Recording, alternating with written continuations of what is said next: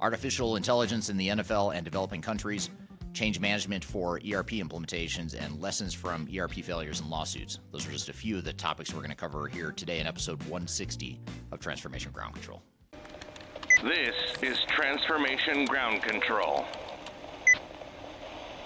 your source for all things business, technology, strategy, and change. If you're growing your business, leading change within your organization, or undertaking any sort of operational or technology change initiative, this podcast is for you. This show covers what you need to know about digital transformation, organizational change, operational improvement, and business growth. 5, 4, 3, 2, 1. And now, here's your host, Eric Kimberling. Ground control to Major Tom. Hello, welcome to Transformation Ground Control, episode number 160. My name is Eric Kimberling here at Darian Fiat Kuski. Darian, welcome to the show. Yeah, thanks for having me again. Thanks for being here. We're excited for today's episode. We've got a lot we're going to cover here today. Before I get to the topics we're going to cover here today, just a couple logistical things. First of all, this show is produced by Major Tom Productions and sponsored by Third Stage Consulting Group. Third Stage is an independent consulting firm that helps clients through their digital transformation journeys, including the digital strategy, software selection, and implementation components of their transformations, and that is the company that I'm also CEO of. So thanks for joining us here today. And you can find new episodes of this show every Wednesday by going to transformationgroundcontrol.com. So be sure to check us out there. That gives you every platform that you can listen and watch on if you'd like. Go to transformationgroundcontrol.com for new episodes. You can also view the catalog of past episodes as well. So exciting show for you today. We're going to cover a couple of hot topics to begin, or actually a couple of audience questions to begin. We'll get to some of the questions we received recently on social media, and then we'll get into a couple of hot topics related to artificial intelligence. One is artificial intelligence and how it's being used in the National Football League in the United States, as well as artificial intelligence in developing countries and how it's being used by developing countries. So if you're interested in seeing how AI is evolving and some specific use cases, be sure to stick around for that. And then later in the show, we're going to talk about organizational change tips and lessons for ERP implementations. We're going to have Julia Joyce and Sarah Stanley Smith joining us, who are two change management consultants that have been part of the Third Stage Consulting team over the years, based out of the UK and Scotland, respectively. So we'll have both of them on the show to talk about change management in ERP implementations, and then we'll also later in the show get into lessons from ERP failures and lawsuits. So be sure to stick around for that. But before we get to the rest of our show and some of the other guests, we've got some good audience questions that you've pulled for us here today, Darian. So what do you have for us from the audience? Yeah, some good questions from our audience. So the first one is specifically pertaining to Infor and SAP for you, Eric. What are your thoughts on the complex processes of the manufacturing sector or the supply chain pain areas and the ease of business with ERP solutions? Yeah, that's a great question. That's for SAP and Infor, you said? Yeah. Okay. Yeah, so, well, if we look at SAP S/4HANA and Infor Cloud Suite, which are the two flagship products being used by both of those software vendors, S/4HANA has a lot of supply chain and manufacturing types of clients. However, S/4HANA is a pretty large, robust system that can be good for big, complex organizations, but it can be overly complex for those organizations that might be mid-sized organizations or smaller organizations that don't have the same complexities. So that can be a little bit trickier on the SAP S/4HANA side. Infor Cloud Suite oftentimes fits really well in the mid-market for manufacturing supply chain needs. It's generally considered a more flexible system, but what I will say about Infor, one of the challenges is they're still sort of working with a lot of their legacy systems to move it over to the cloud. So the Cloud Suite is how they've branded their flagship cloud ERP solution, but they still have Sightline and M3 and Bond and some of these older systems that are still being used on-prem and still being used by a lot of customers. And so Infor can be a little trickier sometimes to find the right solution, just because it's still a bit of a mix and match of different technologies as they complete their migration to the cloud and as they complete their migration to more of a single platform under the Cloud Suite umbrella. Having said that, going back to S/4HANA, S/4HANA has a similar challenge too, in that they have they have the S4HANA as sort of the core flagship ERP system, but then they've also got Ariba for procurement, and they've got Concur for time and expense reporting, and Success Factors for human capital management. So there's all these different third-party systems that SAP has acquired that they also require to provide a complete solution to their customers. So I think a lot of it depends on what size and complexity you are. Ultimately, what the functionality is of each of these systems relative to your manufacturing and supply chain needs. If you've got pretty simple manufacturing and supply chain needs, I'd say Infor Cloud Suite might be a more right-sized solution, a more cost-effective and a less risky solution to deploy. But if you're a larger, complex organization, or if you're an existing SAP customer, it may make more sense to move towards or go down the S4HANA route. So that would be at a super high level, without getting into the details of what exactly a specific manufacturing and supply chain need is. That'd be some of my initial comments there. Yeah, it's super insightful. Thanks, Eric. And then for our second question from the audience, it's about how to ensure success during your transformation. And if, Eric, you have any ideas for leaders who are stuck in choosing between a thoughtful and thorough approach versus a bias for action approach, is it as easy as including your front line in all phases? Yeah, that's a good question. And there's a tricky balance that organizations and leaders need to follow here. I mean, on one hand, you have the need to be aggressive and move quickly and meet your milestones and get the project done and completed on time and on budget. But on the other hand, you want to make sure you're going in a deliberate direction, in a thoughtful direction, that you've got a clearly defined strategy, that your strategy makes sense and is aligned with your overall business goals and objectives. So I'd say it's a mix of both. I mean, I think there's a lot of danger in taking a bias to action early in a project. In other words, just jumping right in, just starting to go. I think that's where you get into trouble. I think you have to have a certain amount of kind of slowing down a little bit up front, slowing down to speed up later. Because if you slow down, put together a very thorough plan, you think through what it is you're trying to accomplish with your project. You make sure that your goals and objectives for the project are aligned with the goals and objectives of the company. You make sure your executive team's on board and on the same page with what the direction of the project is. You make sure your project team's on board. You get your change management team into place. You get your plan into place. You get the project team resources into place. All that stuff takes time. And if you start going too fast and taking that action to bias before you've done all that upfront phase zero planning pieces of the project, you're just going to create a lot more problems and distractions and road bumps later on that will actually slow you down a lot more than the time it took you just to take some time to go slowly up front. It kind of reminds me a bit of there's a whole debate going on in the industry around traditional waterfall software development, where you define your business requirements up front, your full business requirements, and then you start rolling out technology after that. And then that's the waterfall approach. The agile approach is just start building stuff, get reactions from people, and then modify and pivot as needed. And there's a movement towards agile because the waterfall approach is getting blamed for a lot of delayed and failed projects because it's taking so long for organizations to get business value. So the answer to that, or a potential answer to that, is to take an agile approach where we just start deploying technology really quickly. For better or for worse, you test it out, you see how it works, you make adjustments on the fly, and you go forward. I think there's an overcorrection right now where too many organizations are trying to use Agile as a way to solve the problem, which is we weren't aligned as a team, we had unrealistic expectations, we didn't manage change well. All these other things that have nothing to do with that waterfall versus Agile end up getting sucked into the conversation and confused in the conversation. So I think that's a sort of a parallel, similar discussion, the whole Agile versus waterfall. It's the same mindset with executives on whether they should take the time up front to think things through, have a deliberate plan, have a solid plan, have a solid baseline, solid blueprint, change management plan, all that stuff.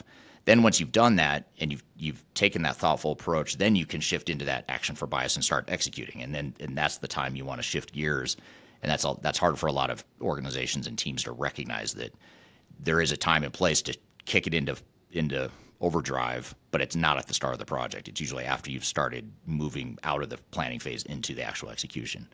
Yeah, it's super interesting. So a little bit of a combination of both there, I guess. Yes, absolutely. Yeah. Okay, so for the last question we have from the audience, It's from a cost perspective, is there a big difference between implementing SAP S/4HANA, Oracle Cloud ERP, or Microsoft D365? It's a good question. I think, yeah, I mean, it does depend. I know I probably use that answer too often on this podcast, but it does depend. I'd say it has the cost that you're going to invest in a project has less to do with the technology you deploy and more to do with who you are as an organization and how you run the project. So I've seen cases where you have D365 implementations that go way over budget and cost a lot more than it might have if they would have deployed S/4HANA. But it's not because D365 is just inherently more expensive. It's because in some cases D365, for example, is so flexible that it gives you a lot of tools to tailor and customize the software, to integrate it to third parties, and do all this stuff that just takes extra time and money if you do those things. And it's not necessarily a bad thing, but it can create distractions and budget overruns if because of the flexibility of the product. So what is a strength of the product in Microsoft's case is flexibility that can lead to more time and cost overruns later. Same with SAP S/4HANA. I mean, S/4HANA is a bit more rigid and standardized, which is a strength of the software. That's why a lot of organizations deploy it, but that adds to the cost in many ways because now you've got change management issues. It takes time to figure out what you want your processes to be from a consistent operating model perspective, and that adds time and cost to it too. So you can kind of see how, the technology sort of influences time and cost, but more so it's a matter of what the organization is doing and how they're deploying the technology. Yeah, makes sense. That was all of our questions today from the audience. Yeah. Well, good. Well, those are great questions. And if you have questions for us that you want us to cover on this podcast, you can drop them in YouTube or LinkedIn, any of our social media platforms, any of our content we put out. We're constantly looking for questions and topics to cover, so we appreciate sort of the crowdsourcing of content here for this podcast. So we're going to shift gears and move out of question mode and get into a couple of trending hot topics here in the digital transformation space. We're going to talk about artificial intelligence in the National Football League as well as artificial intelligence in developing countries. So we're going to get into a couple case studies or use cases as it relates to AI. And then later in the show, stick around because we're going to talk about organizational change, best practices, and tips for ERP implementations. We're going to have a couple of our guests from the UK and Scotland joining us for that discussion. And then later in the show, we'll talk about lessons from ERP failures and lawsuits and some of the things that we've learned from our expert witness practice and things that you can apply to your ERP or digital transformation initiative to make sure you don't run into the same mistakes that others do. So be sure to stick around. We'll be back with more Transformation Ground Control.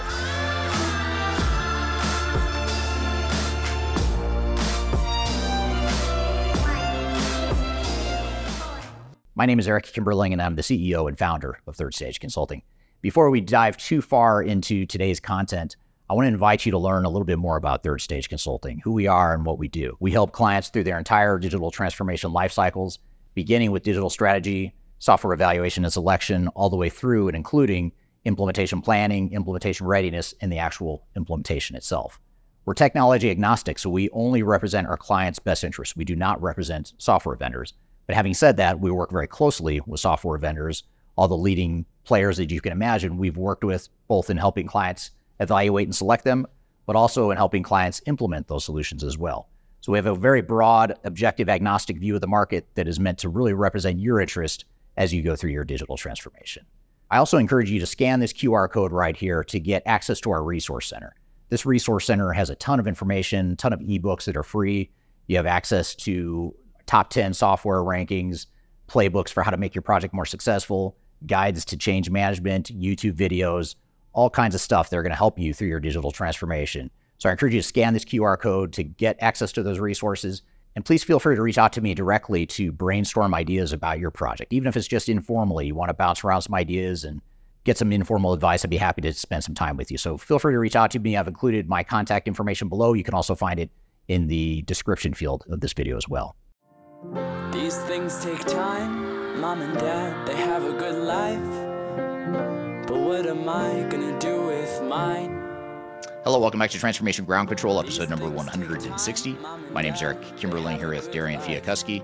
You can find new episodes of this show every Wednesday at transformationgroundcontrol.com. You can also see the past episodes of this show at transformationgroundcontrol.com as well. And this is the podcast, by the way, that has everything to do with digital transformation, including the people, process, technology, and strategy sides of transformation.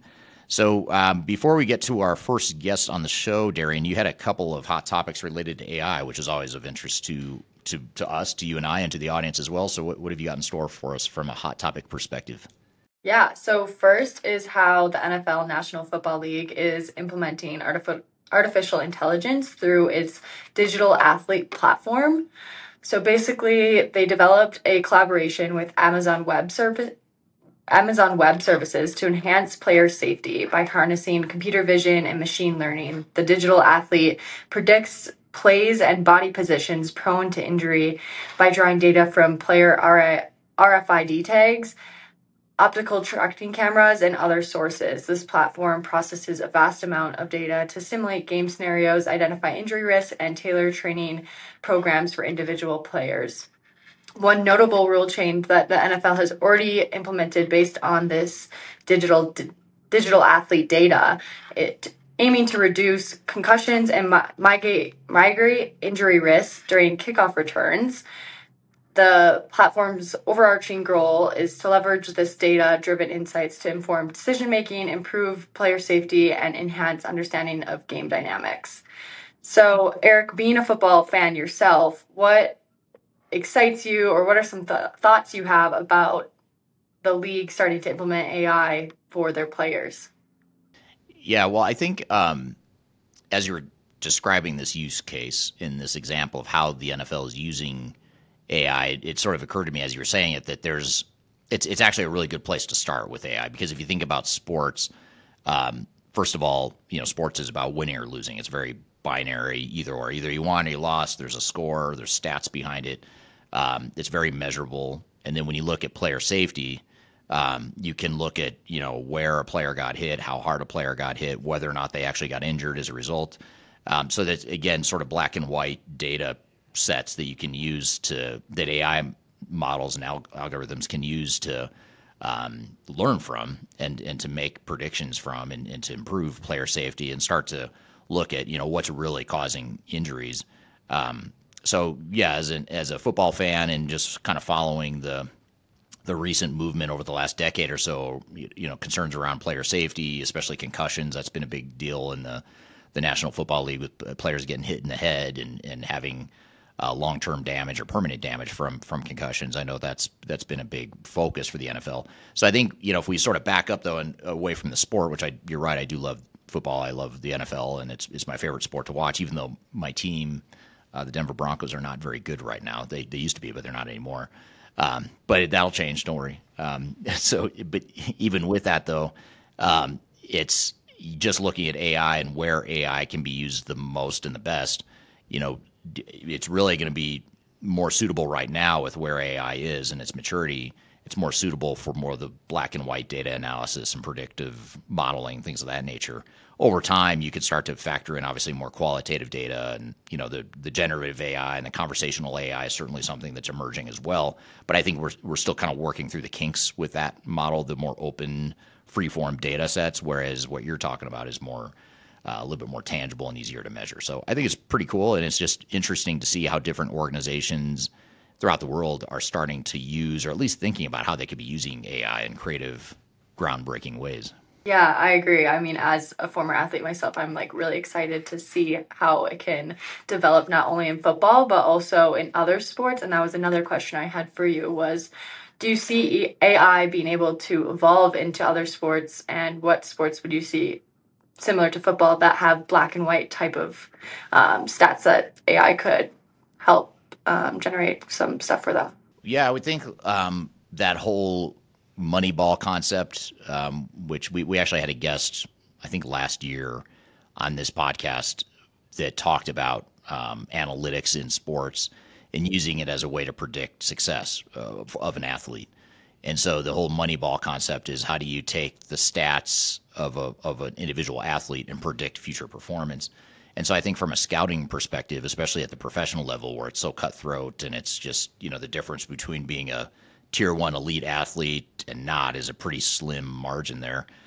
Data there becomes really important. So I could see the NFL and just any sport in general, soccer and basketball and baseball, any other sport, I could see them using AI to potentially scout players and predict, who those elite athletes might be in the future, especially the hidden gems, the ones that you traditionally would overlook because they're too short or they're not big enough or whatever, but they might have something else, some other metric or other skill set that might make them successful.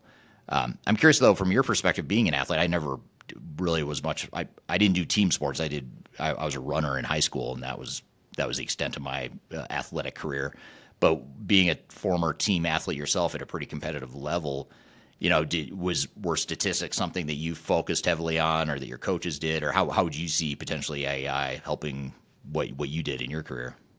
Yeah, so interesting you asked that. My last coach at my college I played for, he was super into scouting and using statistics and really measuring variables to predict what teams are going to do, and even breaking down like where on, for volleyball for example, where on their body should they be taking a ball, because that's their least best position that they can take a ball from, and you're probably going to get a point out of it if they do take a ball from that position. So I think having an AI that can almost predict those things more so than having to go in and code everything yourself and break it down yourself, having an AI will make it more efficient, but also make it probably more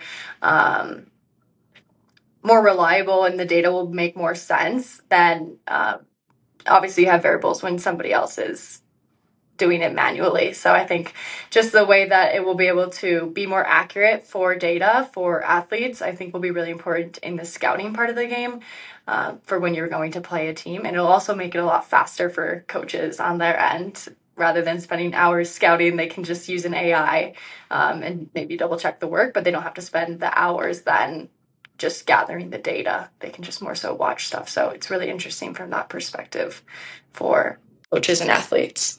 Yeah, and trying to make sense in their own human interpretation and biases and things of that nature.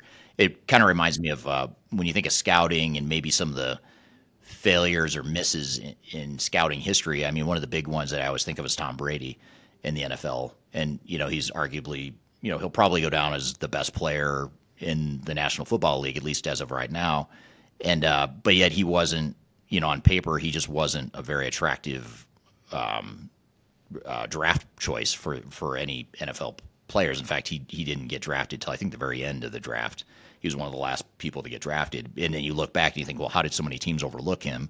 And it's because he was slow. He wasn't as nearly as fast as some of the other quarterbacks that were getting drafted. He didn't have the arm strength of some of the other quarterbacks, but he had something else. He had intelligence, and he knows the game really well. He's extremely smart and versed in the sport more than 99% of the players. So how do you could an AI model have maybe better predicted an athlete like Tom Brady? Or on the flip side, how many bad mistakes scouts make, and they overpay these athletes that don't pan out?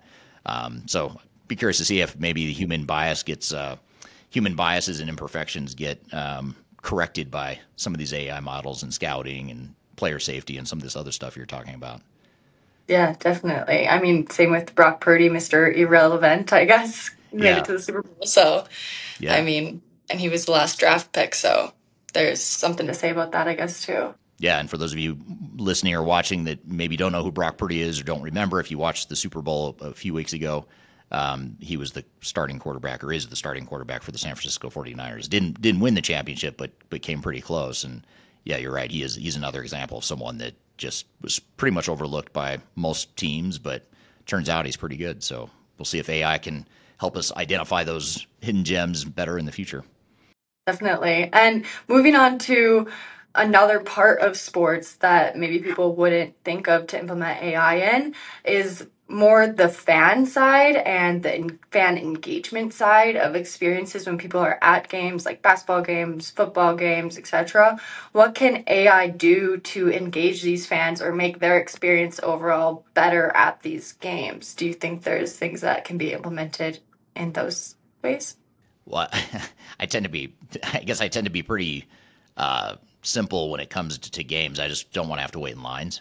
So I just think about, or I don't want to have to wait in a queue of any sort. So if there's a way for AI to tell me or predict where I should go to get a beer or use the restroom, that'd be pretty cool.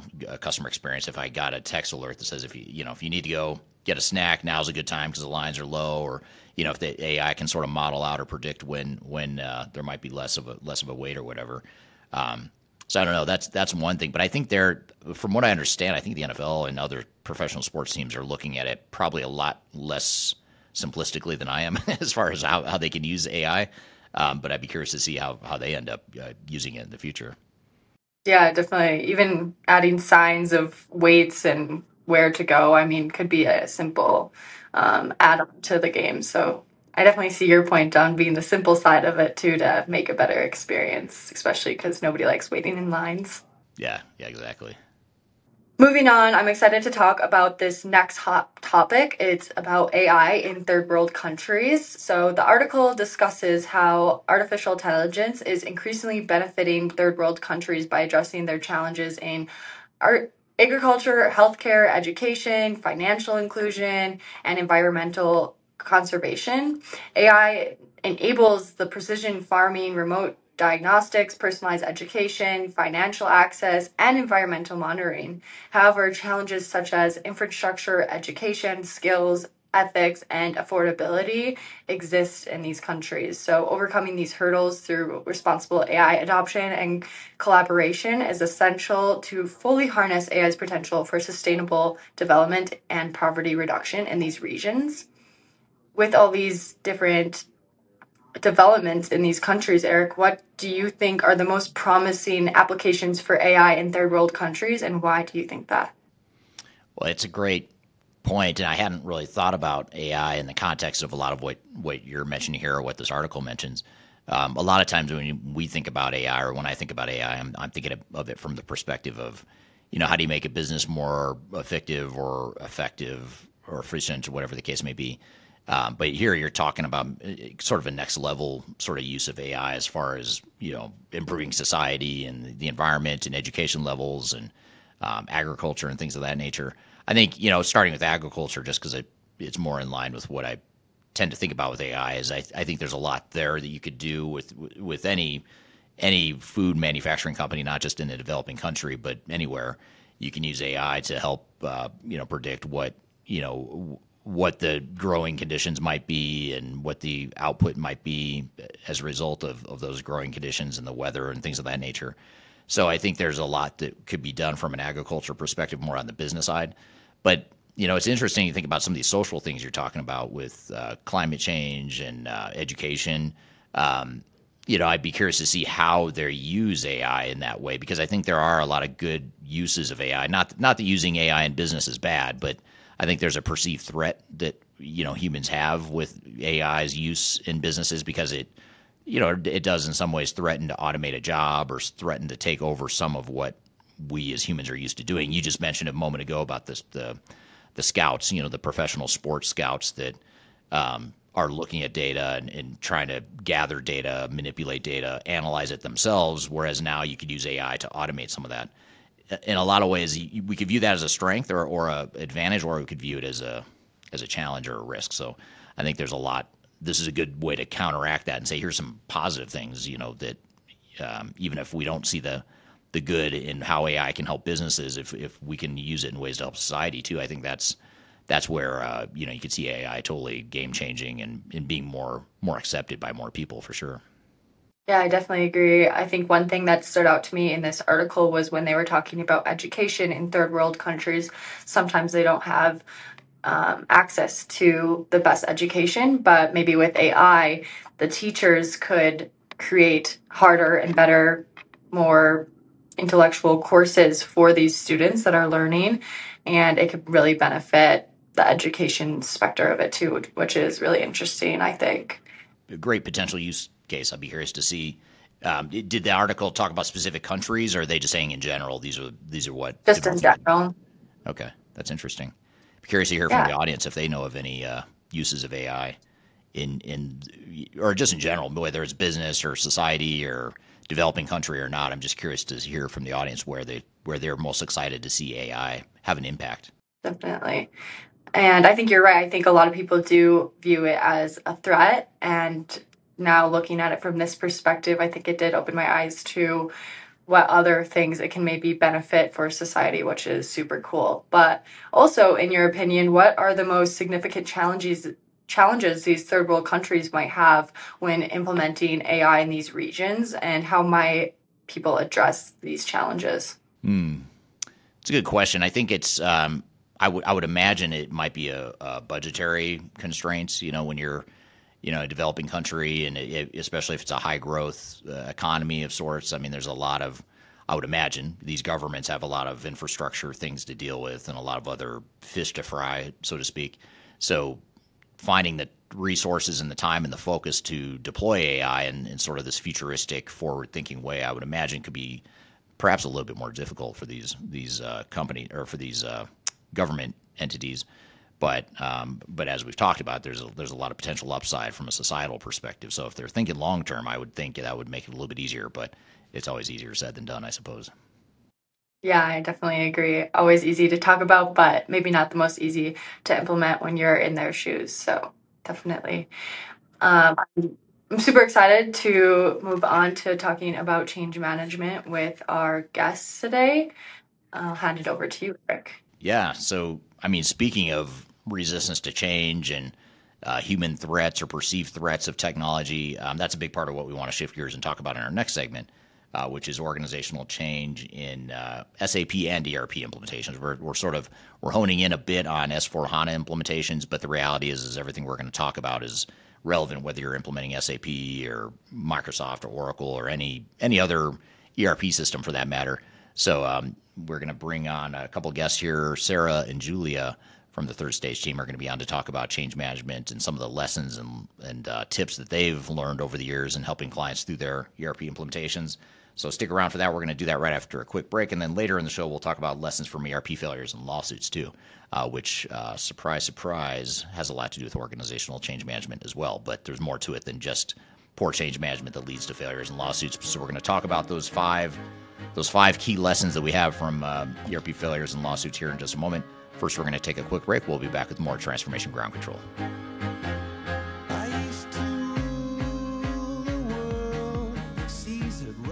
Interested in working for a company that truly values your unique skills and experience? Here at Third Stage, we don't hire based on resumes alone.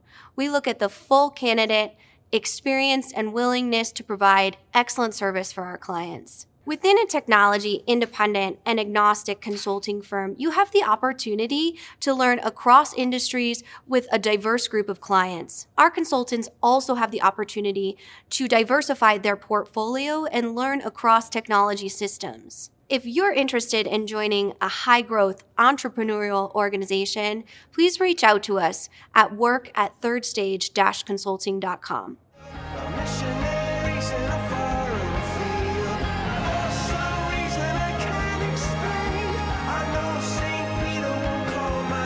Hello, welcome back to Transformation Ground Control, episode number 160. My name's Eric Kimberling here with Darian Fiakuski. You can find new episodes of this show every Wednesday at transformationgroundcontrol.com. You can also find past episodes of the show at transformationgroundcontrol.com. And the show is sponsored by Third Stage Consulting, which is an independent consulting firm that helps clients with their digital transformation and ERP initiatives. You can learn more about the company by contacting me, or you can reach out to info@thirdstage-consulting.com. And the show is also produced by Major Tom Productions. And if you're looking for sponsorship opportunities, you can learn more about the company by going to contact@majortom-productions.com. And we've included contact information for myself and for Major Tom in the description field below. So be sure to check that out if you're interested. So I'm excited for our next guest here.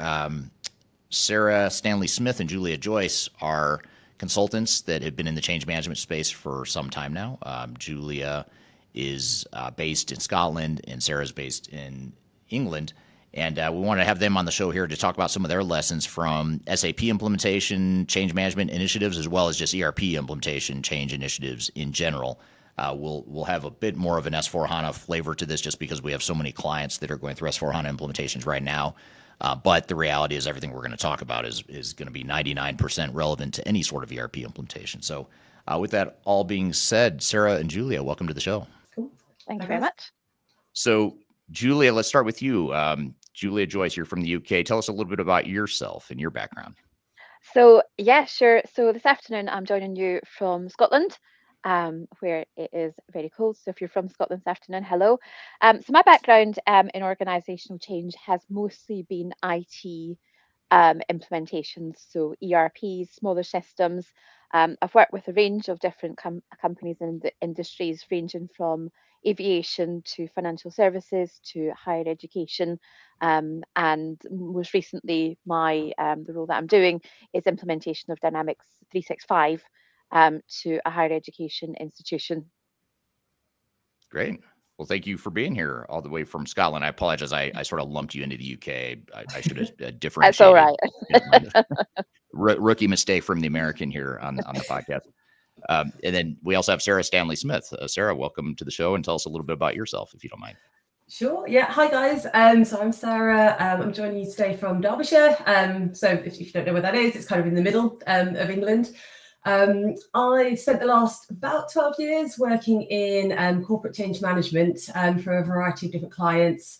It's quite similar to Julia. My experience spans a number of different industries, so rail, automotive, utilities, oil, and most recently in retail. APMG practitioner certified, which is quite similar to ProSci, if you guys have come across that. And bulk of my experience really has been in digital transformations, so largely kind of ERP system upgrades. But I have also been involved in some quite quirky projects, such as sort of opening new distribution centres and office moves and things like that. Great. And just to reiterate too, I mean, you both have experience with change management on S/4HANA implementations, but as you guys have mentioned here in your introductions, also other ERP implementations as well. And I think one of the themes we're probably going to get to here today is that a lot of what we talk about today, even though the topic is S/4HANA implementations, it's really relevant to any sort of ERP implementation as well. And maybe as a starting point, let's start with you, Sarah. You know, as a general starting point, why is change management so important in S/4HANA implementations, or any ERP implementation for that matter? Yes, I mean, I kind of reiterating what you're saying, Eric, that change management is absolutely crucial kind of for any ERP or digital transformation. And I think really this is because essentially these projects, whilst they're technical in nature, they're all about people. So it's all about the end users and how the end users are using that system. So at the end of the day, it's kind of the end user that has to go on that transformation journey. And they're the people who are going to be using the new system, you know, once the project's closed down and the project team has disbanded and, you know, moved on to other things. So in order to kind of ensure that people use that new system fully and gain all the wonderful benefits that you get, you know, listed in the business benefits case, change management, it must be effectively embedded, and the changes to make them manageable to the end users. So again, it really goes back to, it's all about the people. And whilst you might have this, you know, shiny new ERP tool to play with, if nobody understands kind of how to use it or why you're using it in the first place, it's just not going to work. And so that's kind of the crux of it, I would say. Yeah, makes total sense. It seems like, you know, S/4HANA projects are so complex, and the software is so complex that, you know, a lot of times you get so caught up in just making the technology work that you forget about that important people side, it seems. Yeah. What are your thoughts, Julia? Why is change management so important? I think really just to echo Sarah's points is that change management is only as good as the individuals that are using it, or an ERP is only as good as the individuals that are using it. If you have a shiny multi-million-pound new spanking new system that no one knows how to use, or are unhappy with it, or can't get to grips with it, or still want to use the legacy systems or spreadsheets, you really aren't going to get that return on that investment. Right. Yeah, that's a key point. That last thing you just said about return on investment and, you know, getting actual business value out of the system, and deploying a system that not only works technically, but works from a people and operational perspective as well. Absolutely. Yeah, definitely.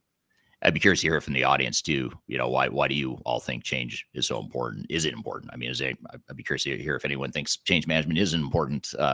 I'd be surprised if we heard that, but you never know. I'd love to hear from the audience your views on change management and why it's so important.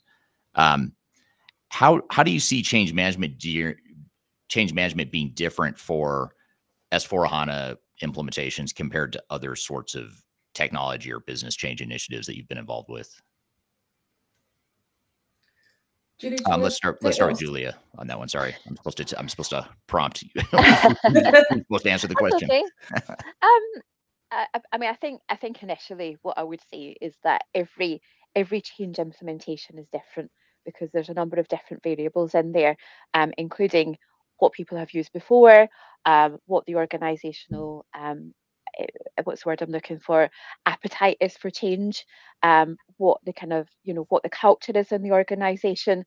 So there's lots of different variables that will that impact change and that change journey.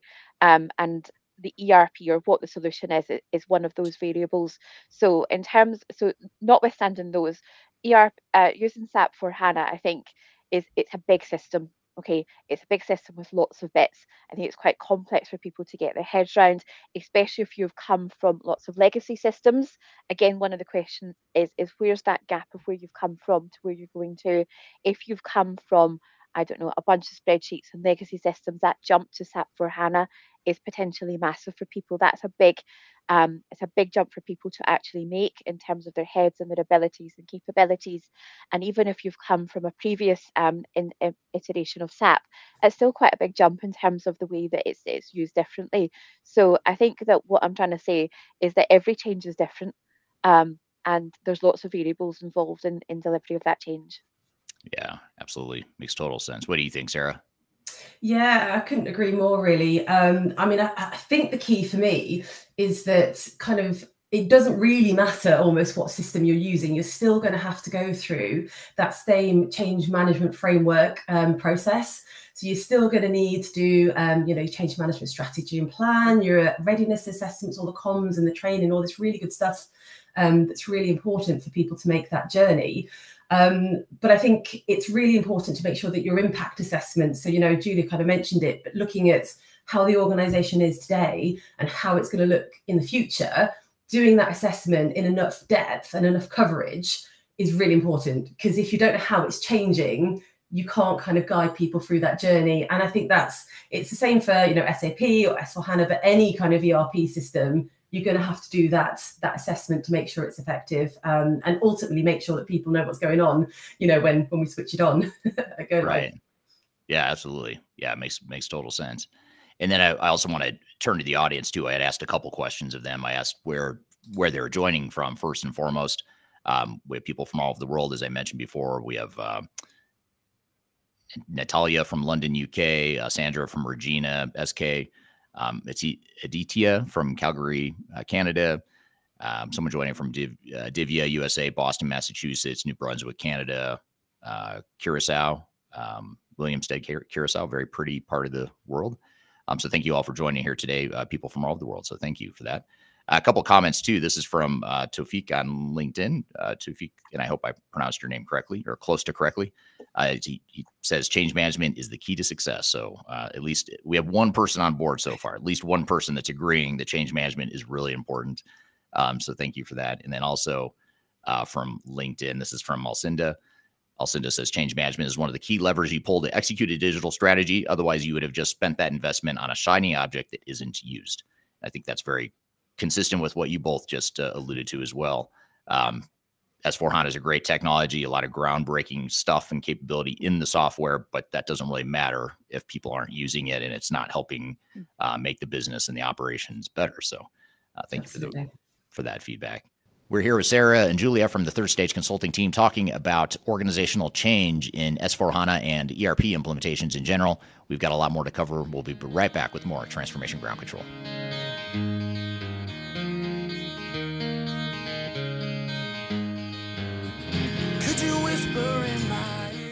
If you are aiming for transformation success, turn to Third Stage Consulting Group. Third Stage's independent and technology-agnostic consulting team helps clients define their digital strategies, define their roadmaps, and manage their transformations. With offices in the US, Europe, and Australia, our team helps the world's most forward-thinking organizations through their transformation pitfalls and risks. If you are embarking on a digital transformation or business change initiative, contact Third Stage Consulting to see how we can help you reach the third stage of transformation success. Learn more about us and download independent reports, videos, and other best practices at thirdstageconsulting.com.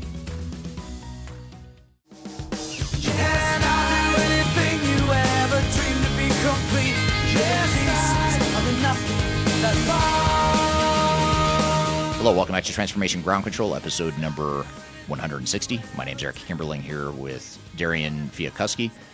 You can find new episodes of the show every Wednesday at transformationgroundcontrol.com.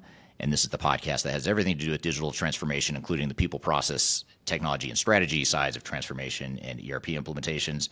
We're here in the midst of a conversation with Sarah and Julia talking about change management in ERP implementations. Let's jump back into the conversation. One other comment here, a follow-up here from Tafik. He says, change management is the key to success. At the end, it's people within the organization that utilize the ERP system. If the change impact is not managed within the organization and the people, the implementation process could be jeopardized. So change impact being one of the key words here. I guess just sort of maybe a follow-up question or a building on Tafik's point there. How big are these impacts typically that you see, with whether it's S/4HANA implementations or any sort of massive ERP implementation? How big are the impacts? Are they as big as we think? Are they bigger? Like, how would you explain or summarize how big those changes are? Let's start with you, Sarah. I mean, it really, really does depend on the organization and the people. There's so many variations to this. You can kind of open the Pandora's box, as it were, and look inside, and you've got all these really great people who are very sort of tech savvy, and perhaps the change isn't quite as big for those types of people. But I think Julia mentioned it earlier. You've got kind of colleagues that may have been using Excel for the last 20 years, instead of an ERP, and somebody who is in that scenario, that's going to be a much bigger impact to that sort of person than it might be for somebody else.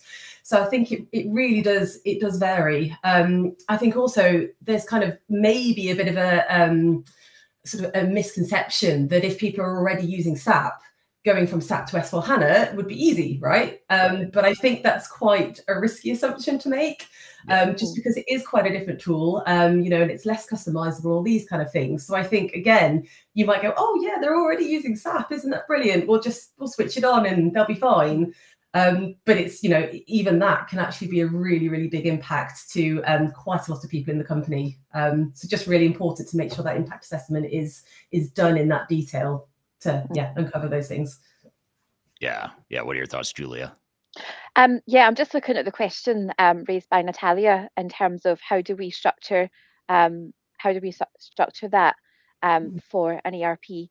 I tend to do it by process and look at, but the way that I would structure it is I would look at each department or each function that has been impacted, then have a look at those processes and work with a business analyst to look at to see what the processes are, build a process taxonomy, and then what I would probably do is do a heat map of how many processes are being impacted for every team, and that will help you understand where the red areas are, areas where you want to focus more change effort than other areas, and that's a really good starting point. And then from there, there's obviously lots of different things that you can drill it down into, things like role mapping, other types of things as well. But for me, processes are at the core of that. So and leading with the process and looking at how the software is going to work with those processes, and then ultimately figuring out how's that different than the way you're doing things today. And I think the other thing that I wanted to say is the UI, or the user interface. That's a really important thing to think about as well, because it's all very well moving to an ERP, but if you're moving to an ERP which is, let's say, fiddly to use, or its interface isn't as user friendly as you would expect, that's a challenge to change as well, is to get people to start thinking in that particular language, or using that kind of skill set, or expecting to see that. And if we're using the ProSci model, that's where this knowledge and ability comes into place before we go live, is to let people understand and see and play with it before we hit the ground running. And then at least then they've got a chance of, when we go live, they're more successful using it. Yeah, absolutely. And Sarah, you had an interesting point too that I want to come back to, that I don't want to gloss over, which is the the fact that if you're an existing SAP customer, let's say you're using R3 or even ECC, and there's this perception oftentimes that it's a lift and shift, it's still SAP. Yeah, it might be a little bit different, but it's for the most part going to be the same system. And to your point, it's really not. I mean, I think it's worth highlighting that point you made, which is it's a total rewrite of the technology. Yeah. So it's an entirely new system. Yes, it kind of has a similar SAP look and feel that, SAP customers might find somewhat familiar, but the capabilities, the processes, the way it works, especially as you mentioned, the private cloud and even more so the public cloud version of S/4HANA is going to be less flexible, and it's going to be probably a bigger change than you think for a Absolutely. lot of organizations, especially if you have a lot of customizations in your legacy SAP Mm. environment. You're not going to have that in the new environment, presumably. I think that that's actually a really big issue, because that kind of creates, I find, a lot of change resistance. So people who are used to the customization element and quite enjoy that aspect of it, to have that taken away, it's a very hard thing to then sell to people. They go, oh, where's Yeah. my, whatever it is, I'm used to doing it this way. And all of a sudden, the change manager's coming in and saying, oh yeah, we're taking all that lovely customization away from you. How do you feel about that? So Right. it's quite difficult. And if that's not managed properly and given kind of the time and the engagement that is needed with the end users, it can become a really negative thing. And people go, I don't want this. And they kind of actively start to resist it, which is, where you really, really don't want to be. Yeah. Yeah. Yeah, that's a good point, and maybe I'll ask you this, Julia. This is off script. I'll warn you ahead of time. I didn't prep you for this question, but when you think about some of the emerging technologies that SAP and other vendors have, like artificial intelligence, machine learning, and some of the analytics and things, some of the automation technologies that maybe are a bit more, call it aggressive in the ability to automate a human's job. Do you guys see that being is that a bigger threat? Is that creating more change resistance? In other words, do the more advanced technologies that can actually do more and deliver more business value, does that create more of a threat to people and from a change management perspective? What do you think, Julia? Funnily enough, I'm starting off a digital transformation with the organisation that I'm working with at the moment, and part of that is about encompassing AI into that. And while I feel like, so the organisation has done some research of that into the past. It's a university, so they've done some research into how students feel about AI. And the research that came out was that they feel that it's part threat and part opportunity as well. But I think the fear with people is that they don't understand how to use it properly. What would be for a student, for example, what to be or what is just using AI to do what it's meant to do. So I think I think there's a real mix of feeling that it's a threat and it can take over your job, but there's also a real feeling that with proper education about AI and chat GPT and all of the other things, is that there is a feeling that it is potentially a good opportunity for us for an organization to take a step change digitally, to move forward into that world. But again, it's about that messaging and management of that message, and not letting people just run with their own perceptions of what AI is. Right. Yeah. What do you think, Sarah? Yeah, I agree. And I think you've hit it on the head there, Julia, when it's about, saying it's about messaging, because at the end of the day, if all this great new stuff's coming into the business and we haven't properly told the person what that means for them, people tend to go for kind of, if you've got options on the table, they tend to go for the negative one and go, oh, that means I'm going to lose my job, even if it's not the case. And if you haven't kind of taken people through that engagement journey, people get really worried, and then performance drops, all these kind of horrible things you really want to avoid. So I think the key is to kind of explain it to people in a way that they understand, but be really open and honest about people and give them time to digest what's happening. And if you can do that, people are much more willing to kind of engage with it and start to embrace the change, rather than go, oh no, this is automatically bad for me. I'm going to do this active quitting kind of sort of step away kind of thing. Because again, that's the worst scenario, which we really want to try and avoid. Yeah, active quitting. That's a good thread to pull into this too. It seems like that's the thing that a lot of organizations overlook, is they look for the obvious sabotage resistors, the people that are just blatantly opposed to the project. And those people are hard to find because there's usually not that many of them. And usually that's not the biggest threat. It seems like the biggest threat are the active quitters, the people that they're on board with change in general, but now that you're rocking my world or disrupting my world, now I'm going to resist it because I'm not as excited about it now that you're telling me I'm going to change my job. It's quite contagious as well, isn't it? Sorry, Julia, I was just going to say there's this kind of rolling effect. You sort of see one person who starts to maybe panic a little bit and then it spreads and it's like wildfire, you know, and it's once that's happened, it's a really hard fire to put out, I find, whereas you could have probably prevented it in the first place by doing your change management effectively. Yeah.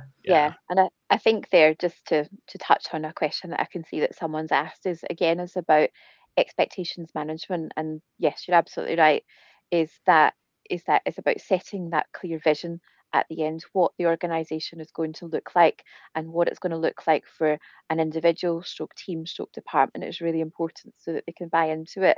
Absolutely, it's the fear of the unknown. If you just say we're changing and we've got a digital transformation, you know, I'm a change manager, I would panic at that because I think I don't know what that means. What does it mean? Am I going to be asked to do something that I don't know how to do? Do I have to learn a new system? You know, is it going to be harder? Is it going to take away? Am I going to lose my job? Sell a vision, be clear about the vision and the disbenefits that that might bring, because clearly, you know, there may be disbenefits, there may be an organizational restructure, but along with that comes benefits, and at least you've been honest and transparent, and that really helps people at the outset of the journey get it in their head and helps them move forward that little bit, because what we don't want people to do is to stay where they are or to move back. We want people to be moving forward in that change journey, even incrementally, even just a little step forward at any time. Yeah. Makes total sense. We're here with Sarah and Julia from the Third Stage Consulting team talking about organizational change in S/4HANA and ERP implementations in general. We've got a lot more to cover. We'll be right back with more Transformation Ground Control.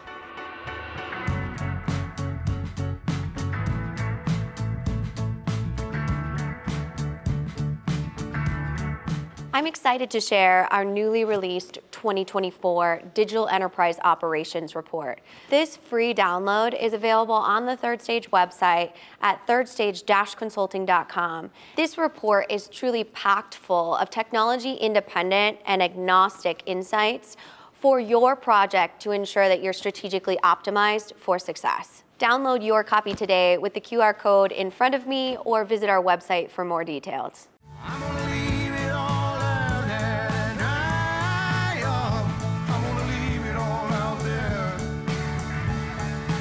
Hello, welcome back to Transformation Ground Control, episode number 160. My name is Eric Kimberling here with Darian Fiakuski.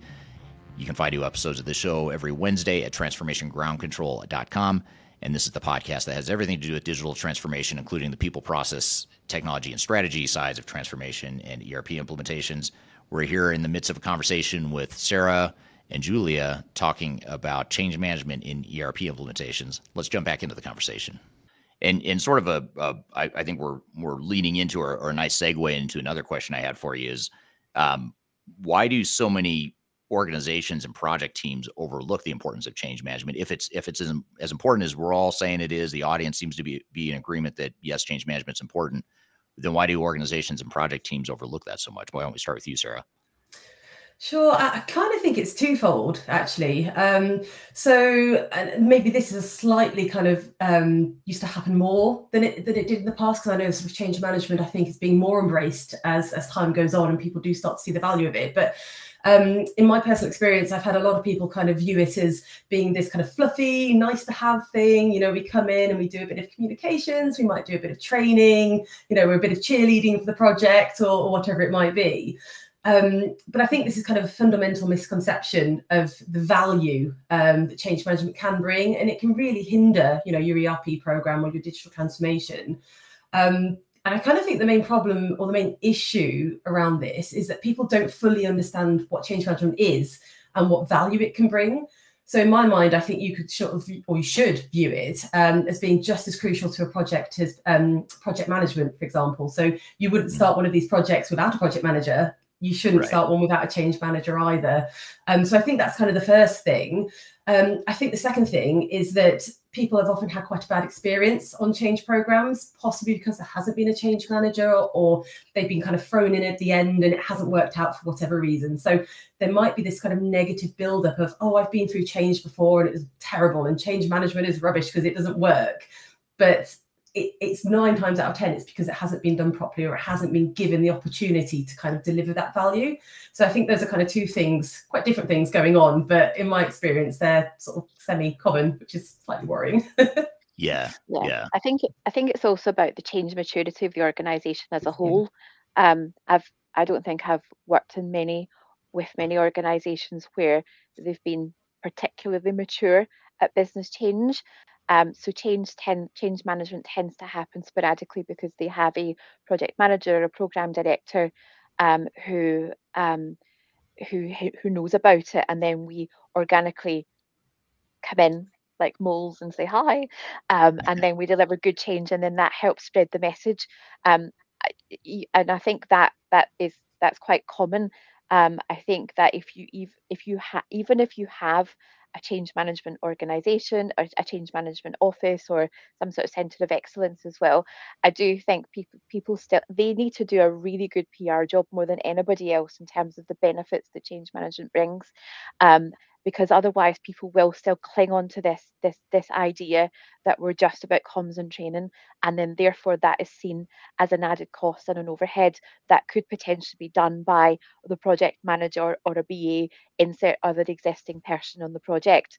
And that's part of the problem as well, is that change management needs really strong PR.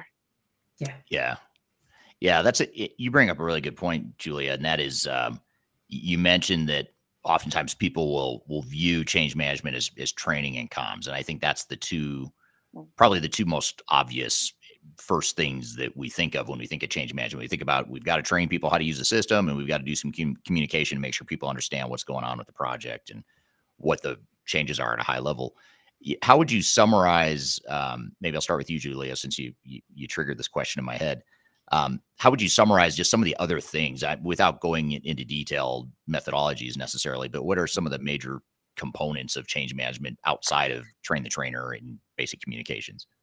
Yeah, sure. Okay, so first of all, we start off with stakeholders, stakeholder analysis, stakeholder identification, and from there, create a stakeholder strategy to make sure that you have categorized your stakeholders and you're bringing them along with you on that journey as well, to make sure that you've got some way of making sure that you've given the right people the right messages at the right time outside of mass communications. Okay, that's not necessarily done by the change manager, but you're encouraging the sponsor and whoever is best placed to take that message forward. So making sure that you're, let's say, building a coalition of change that way. So that's one thing. I think secondly, we've touched on it, is the bit that's absolutely core to me is this change impact assessment. You will never be able to deliver, well, you might be by luck, but certainly not by design, successful change if you don't understand the core of what is actually changing.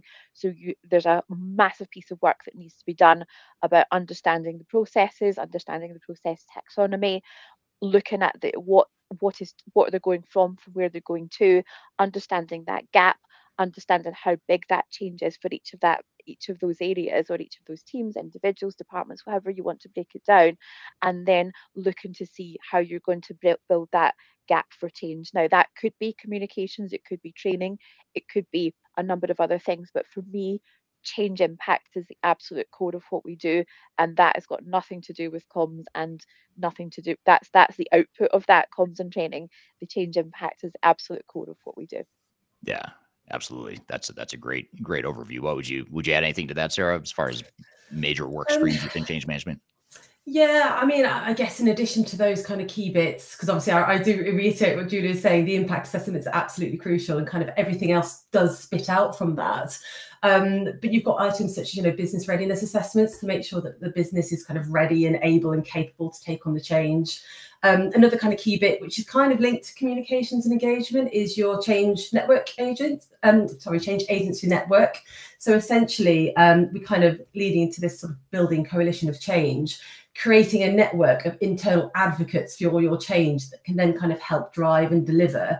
And they do help with kind of the training and the comms, but it's kind of it's the piece that comes before delivering those kind of key bits of work. And then on top of that, and towards the end of the project, actually, we get involved heavily in kind of support models, hypercare, lessons learned, all this kind of really good stuff as well that kind of helps with adoption and embedment. So It's kind of an all-encompassing role, actually, which is probably why we're tired quite a lot of the time, because we end up doing a lot of stuff. But in my experience, if you're on kind of a large ERP program, you will have a change manager, but you also have a training manager and a comms manager. So that kind of tells you that there's key roles for those two sections in addition to the change manager. So it really isn't just all about that. It's all this other really good stuff that kind of paints the picture as well. Yeah. And you mentioned earlier, Sarah, you were talking about how resistance to change can spread like wildfire. Yeah. And a lot of times, I'm sure you have both seen this in your careers. A lot of times as change practitioners, you get pulled into a firefighting situation where the change management is just out of control, tons of resistance. The rest of the project might be going fine. The technical piece of it might be going fine. We've built a system that works, but now we've got some change issues and it's a mess. So I guess the question becomes, when should change management start so that we can avoid the wildfires and proactively get ahead of that resistance and turn it into a business value proposition instead of a firefighting proposition? What do you think, Sarah? When should change management begin? I mean, as early as possible is always the answer to that question. So I kind of think as soon as you've got your project manager and your project team is being built, that's when the change manager needs to come in. Quite a lot of, or in my experience, I think quite a lot of organizations tend to get this wrong. And I'm not sure if it's because of kind of competing priorities or, it's an extra financial burden to bring somebody in sooner. But it's really crucial because kind of as we've alluded to at the front end of the project, we do so much information kind of gathering and data collection on how the organization is functioning. If we're brought in later, we're kind of playing catch up, and it's almost too late to kind of spend a good couple of months, whatever it is, kind of understanding the organization when you're trying to understand the future, if that makes sense. So I think, as soon as you've got your discovery phase going on and maybe the system implementator is coming on board to talk people through the new system and the benefits, that's where we should be starting, and be party to all of those technical meetings as well, just so that we've got kind of the ammunition and the material that we need to build those comms and engagement plans with the information that you get at that really early stage. Yeah, absolutely. What do you think, Julia? Anything to add to that? No, other than to echo Sarah's comments, it's absolutely about setting the scene and understanding up front. To link that back to resistance as well, there's two ways that I like to manage resistance. Is first of all, anticipated resistance. What do you expect people to be doing so that you can build a strategy to deal with that? As you progress through the change, you will find that resistance pops out of anywhere, and there's you obviously have to manage that as you go along. But apart from anything else, being in at the beginning can help you understand the landscape. It can help you understand who the teams are. Talking to stakeholders can help you understand their thoughts and things. And as well, if you bring change in at the beginning, that helps ensure that your leadership is aligned. Okay, so what you don't want to do, or certainly what I don't want to do, is to go through the change and find out that your key stakeholders, your sponsor network, or whatever you want to call them, has a different idea of what's happening. Bringing change management in at the beginning can help safeguard against that, so that your stakeholders are all in agreement about what's going to happen, that resistance from them is negated, and therefore they become ambassadors for change, and they can help manage resistance within their own teams and functions and areas. Yeah, well said. Yeah, it's a good approach. We're here with Sarah and Julia from the Third Stage Consulting team talking about organizational change in S/4HANA and ERP implementations in general. We've got a lot more to cover. We'll be right back with more Transformation Ground Control.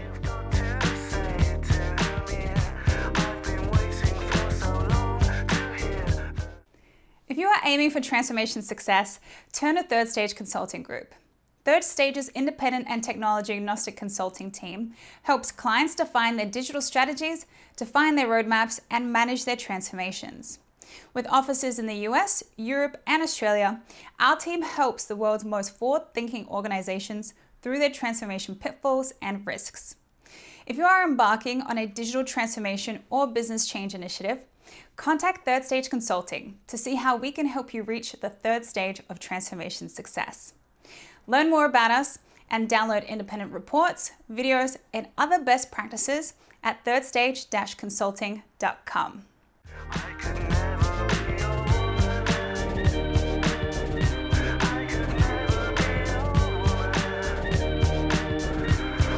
Hello, welcome back to Transformation Ground Control, episode number 160. My name's Eric Kimberling here with Darian Fiakuski.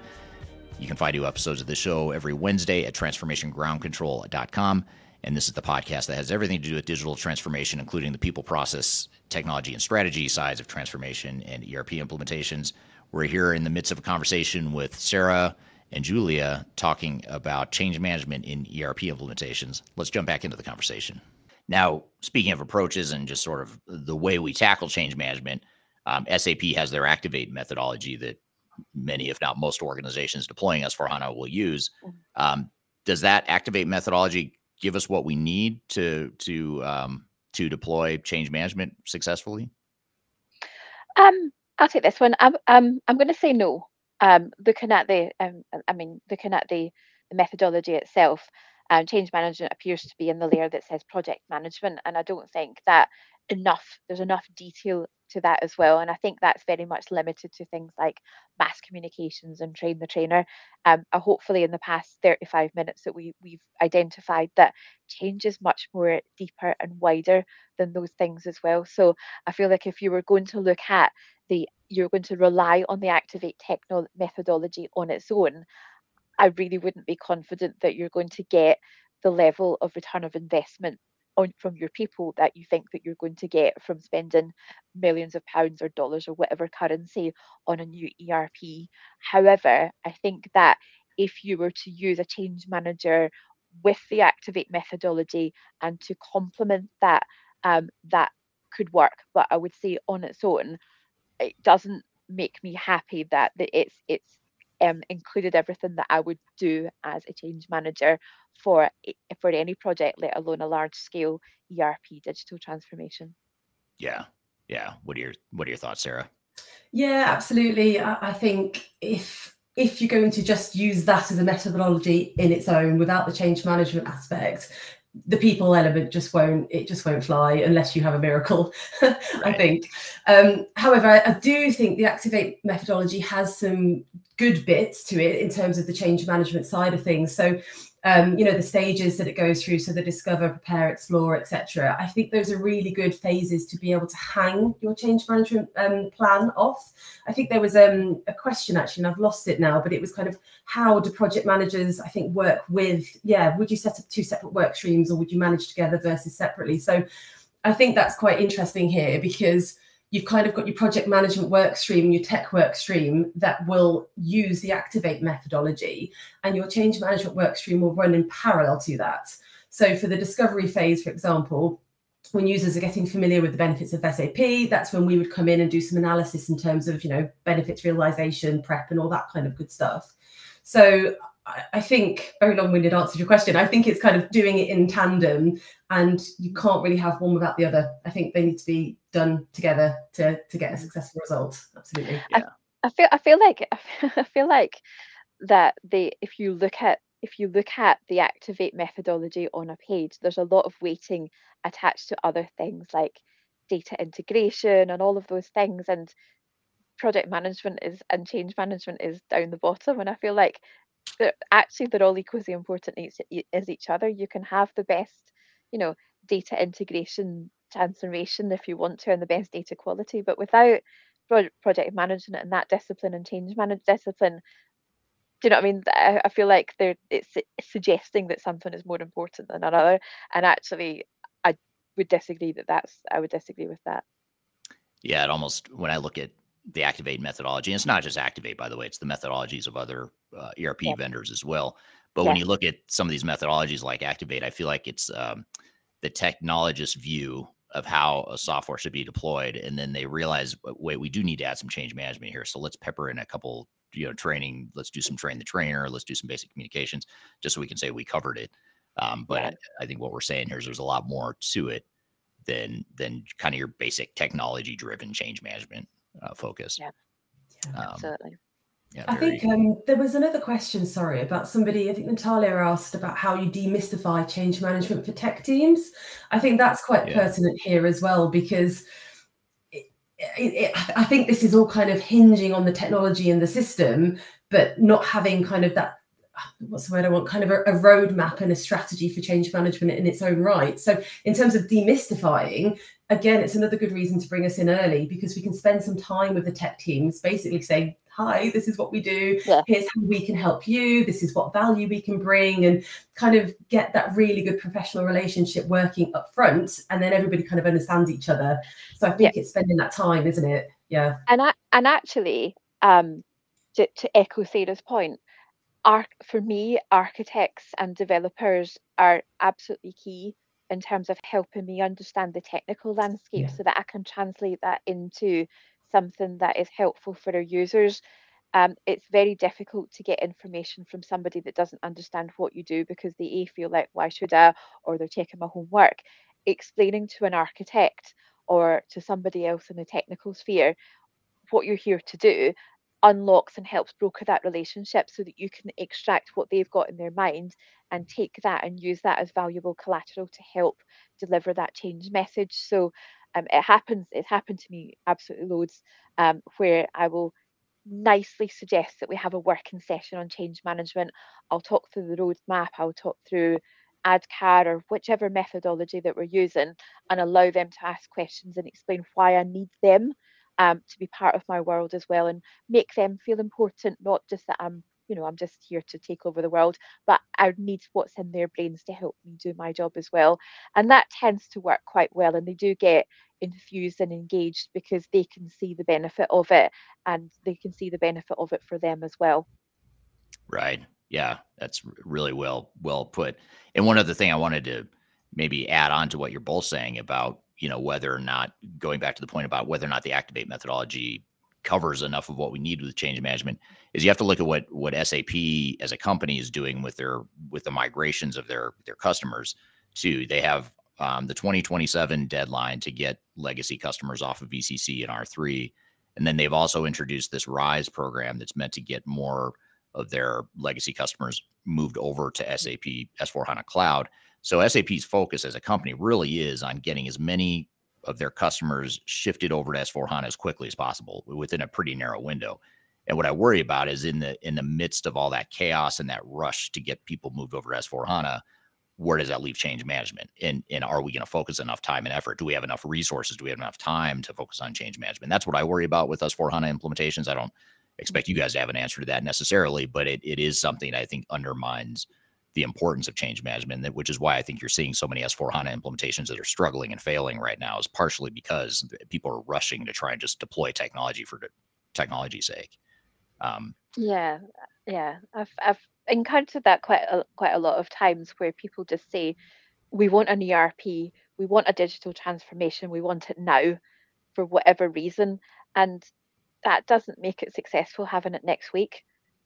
Right. Well thought out, well managed change journeys involving and bringing your people together are what guarantees success.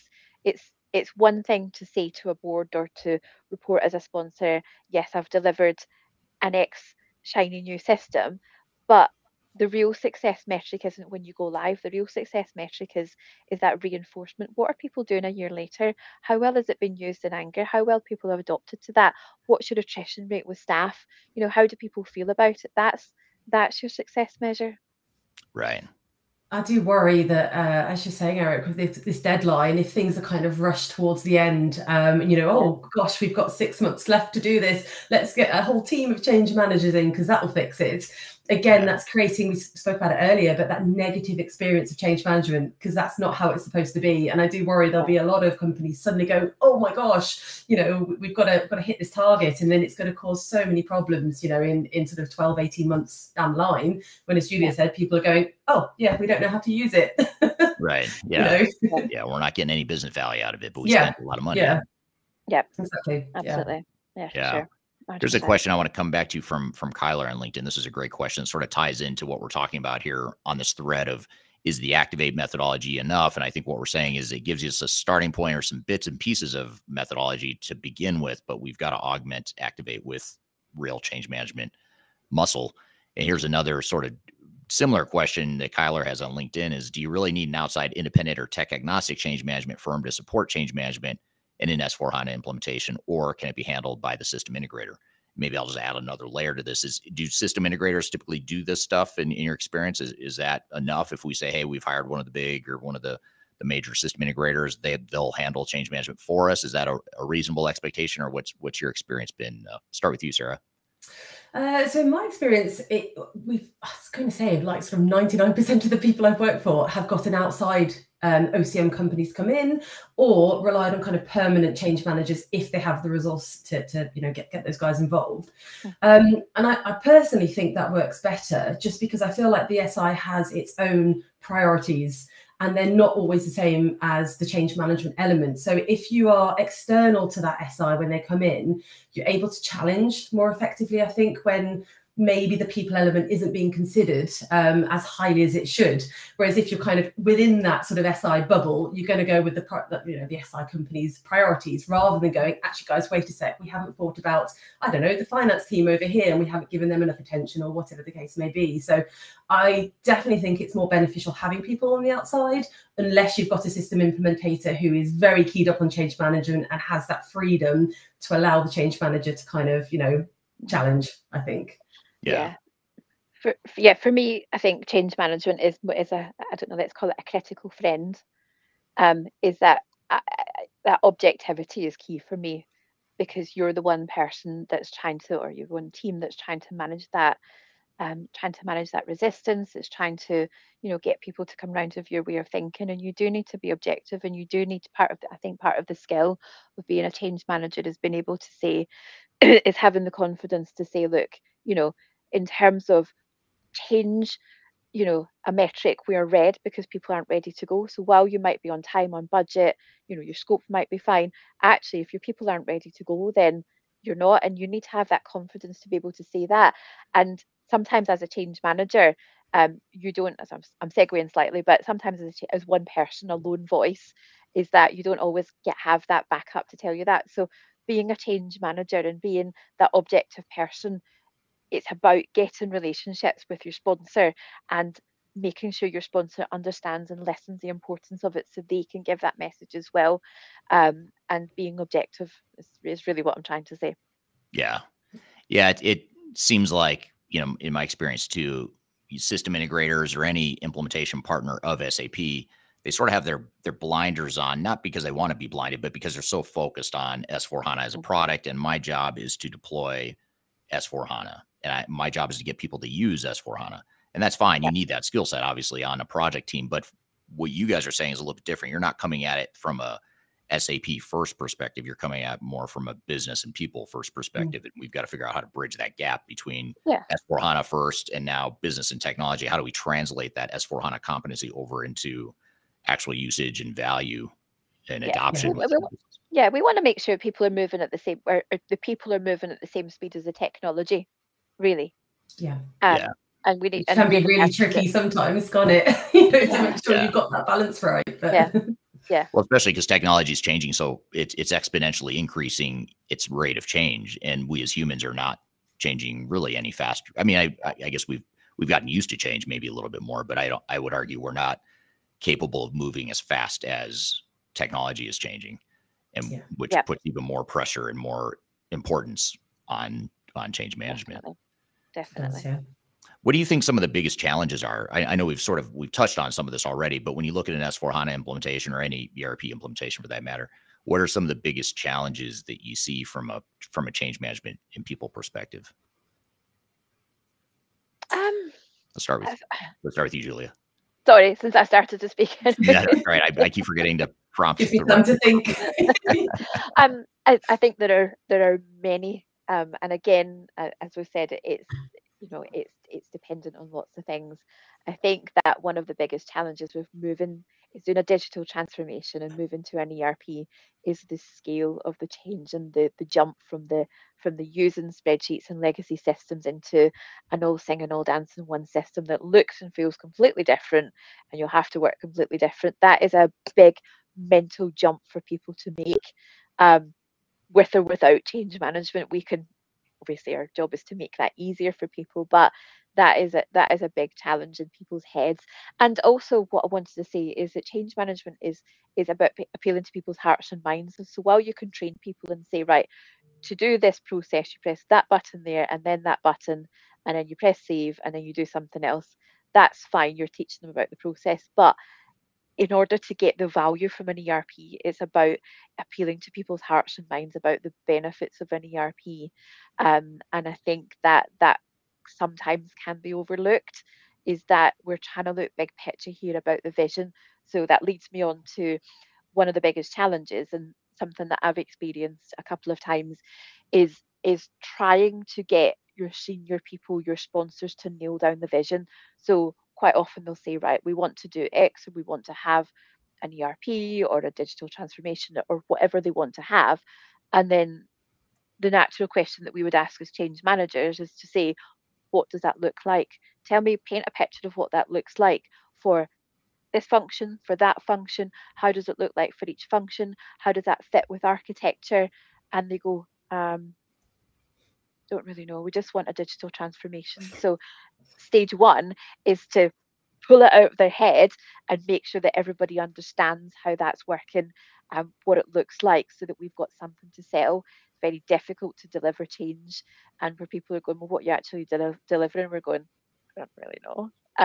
We need to know to be able to do our jobs properly. So those are some of the challenges that we get.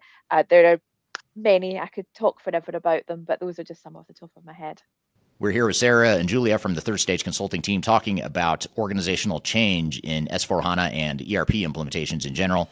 We've got a lot more to cover. We'll be right back with more Transformation Ground Control.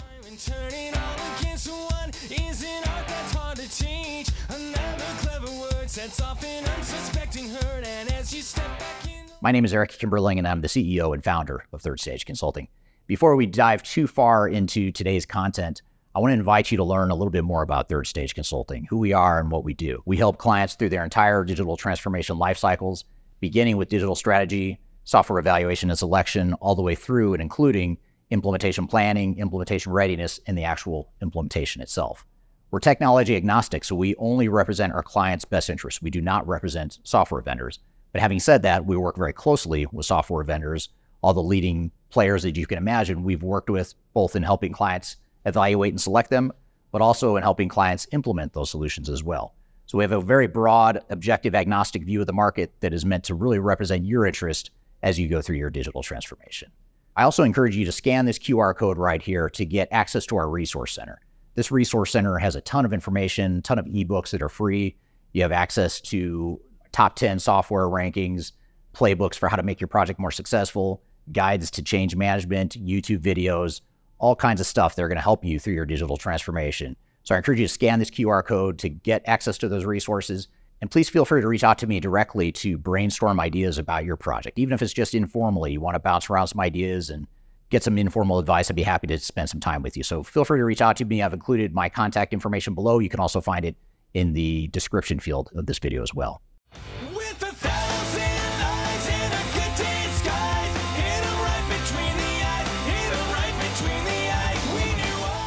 Hello, welcome back to Transformation Ground Control, episode number 160. My name is Eric Kimberling here with Darian Fiakuski. You can find new episodes of the show every Wednesday at transformationgroundcontrol.com. And this is the podcast that has everything to do with digital transformation, including the people, process, technology, and strategy sides of transformation and ERP implementations. We're here in the midst of a conversation with Sarah and Julia talking about change management in ERP implementations. Let's jump back into the conversation. What would you add to that, Sarah? I think it's kind of linked to that, actually, is that the process Julia's kind of just given us an overview of is quite long-winded, or it can be, because if kind of your senior leadership and your sponsors haven't really got an idea of what it is they want, it does take quite a lot of time and effort to get that out of people.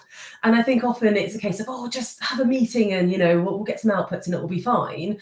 But I think people don't appreciate how long some of the activity that we do takes. And people get frustrated because they kind of go, oh, you know, you can have X done in a month, it will be fine. But if it doesn't go to plan, it's, oh, you know, we haven't got time to go back and redo it or whatever it is. So I think it's just this lack of appreciation about how difficult it is, actually, I think, to take people on a change management journey. It really is, you know, and it can vary quite a lot. So it's quite an unpredictable thing to be able to sort of scope out, you know, at the start of a project.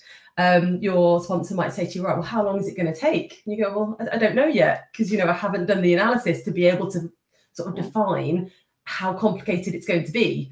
So yeah, kind of this lack of appreciation, I think, in terms of the time and the effort it takes is a big thing. Hence, again, why we need to be sort of involved really early on, so we can kind of go through that journey with the sponsors and the leadership. Yeah, it's a great point. I mean, it's you look at how many project teams and organizations put together their S/4HANA implementation plan based on a proposal from an SI that's based on a technical implementation. And then you look at the magnitude of change, and obviously the magnitude of change could be anywhere from a lot of change to a real lot of change, or somewhere in between. And that's ultimately going to determine how quickly you can deploy S/4HANA or any technology. But yet so many organizations don't start change management until later. So it's like, how can you really know how long a project's going to take and how much you're going to spend and how much chaos it's going to cause within your organization, unless you've done some sort of organizational assessment up front as part of your planning process? And that, I don't know, is that a common challenge you guys see, or how have you navigated that in the past? I think it's more common than it really should be, isn't it? Because I think, again, it comes back to this kind of concept that people don't really understand what the change management aspect is. So I think kind of the way I approach it is to kind of speak with your leadership about it and kind of show them the value of what doing this, this particular activity early will bring you, versus what happens if we leave it too late. And sort of really high level, but depicting those scenarios, I think is quite powerful in going, this is why we need to do it now. If we don't, these are the things that are going to, likely to happen. Yeah. Here's Alcinda's bringing the heat here with a lot of really good questions, which I like. So Alcinda on LinkedIn asked a really good question, sort of related to this all, which is, who should own change management during a digital transformation process? Is it the human capital function, the business itself, or someone else? Who owns change management within an organization, or who should it be? I think there's a number of different models that you can use. I've worked in organizations where the change managers have belonged to the business. Where I'm working now, they work within the IT function. So it partially depends on the business and how that works. I find that when you're part of the business, there's a risk that you can be on the side of the business and you're not truly independent. What I would advocate for is a model that is where it allows you to be objective and challenge appropriately. And I don't know. I mean, it depends on it depends on how much. For example, human capital is involved in the change. Again, I think the key questions that I would ask are: does it allow you, the change manager, to be objective? Does it allow them to freely answer and ask questions that might be difficult? Or are they reined in and curtailed by the politics of their department? That's where it starts to get a little bit sticky. So I would advocate something that is objective, independent, however that looks in the organization. I don't know, because every organization is different, but that's where I would feel more comfortable. But I would also add to that as well, is that a change management model where you have a close-ish working relationship with the sponsor is absolutely key. If you are 3 steps removed from the sponsor and you can't speak to them because it has to be the project manager and they have to broker that conversation, that's going to dilute down the messages that you've got, because they may not want to deliver that message, and you're reliant on them to deliver the message that you want to do and get the answer that you need. So it depends, but anything that allows you to have an open and honest relationship with your sponsor is a good one for me. Yeah, pretty good. What would you add to that, Sarah?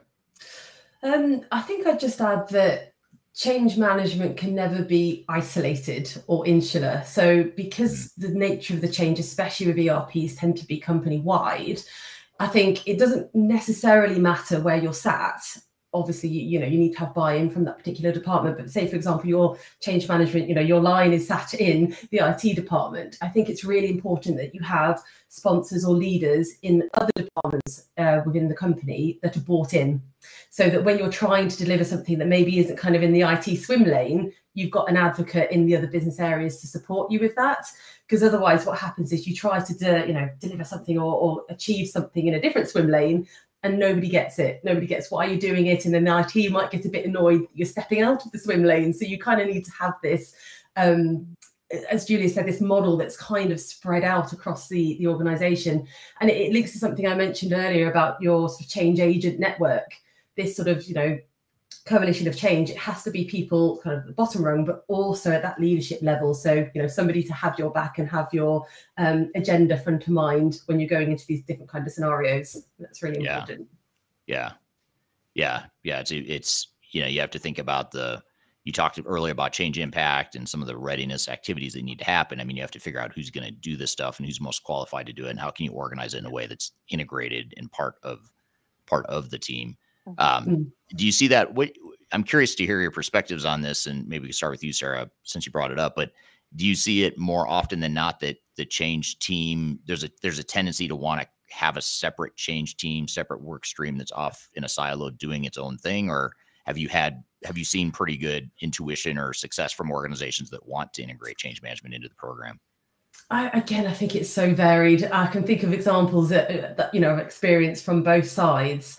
I think sometimes the danger is if you've got a change team and say you've got a change director of change who isn't a change manager at heart, is in maybe they're more of a program director, that can kind of derail that change ethos almost.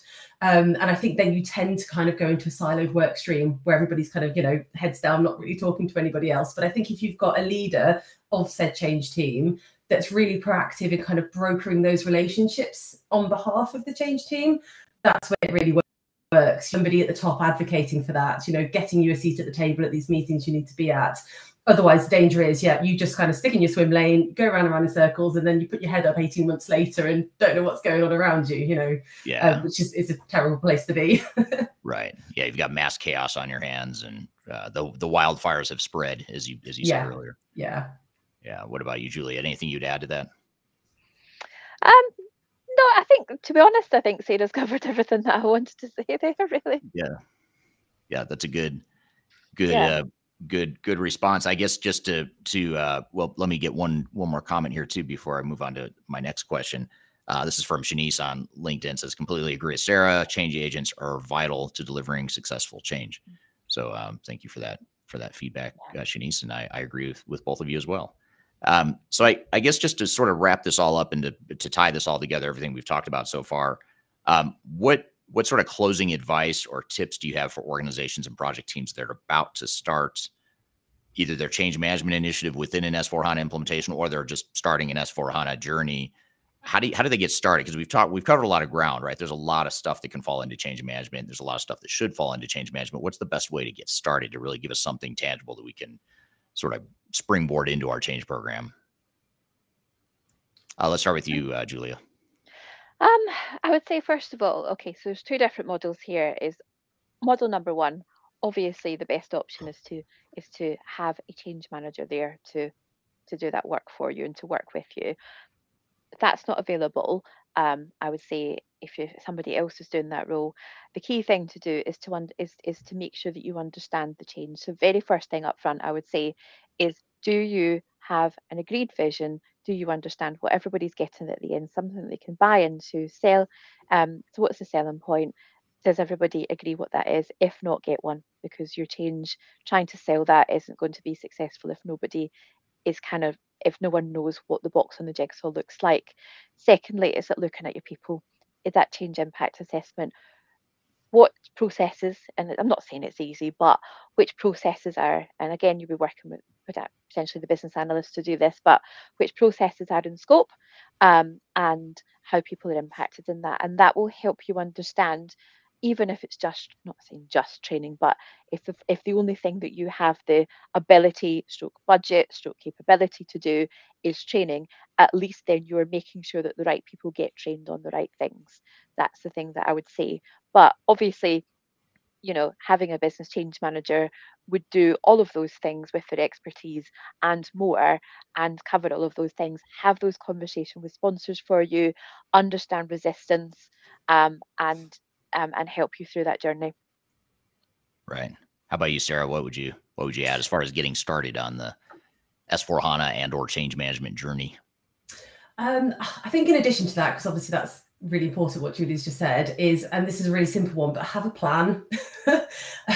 So it goes for, if you've got a change team or a change manager, or maybe somebody else who's trying to do the change management journey for you because, resources, etc. Having a good, robust plan that you stick to, obviously, things do change. I think it's really important. Quite a lot of the time, you've got your project plan in kind of, MS Project or whatever it is. It looks great, but change management sometimes just a tiny little swim lane in that.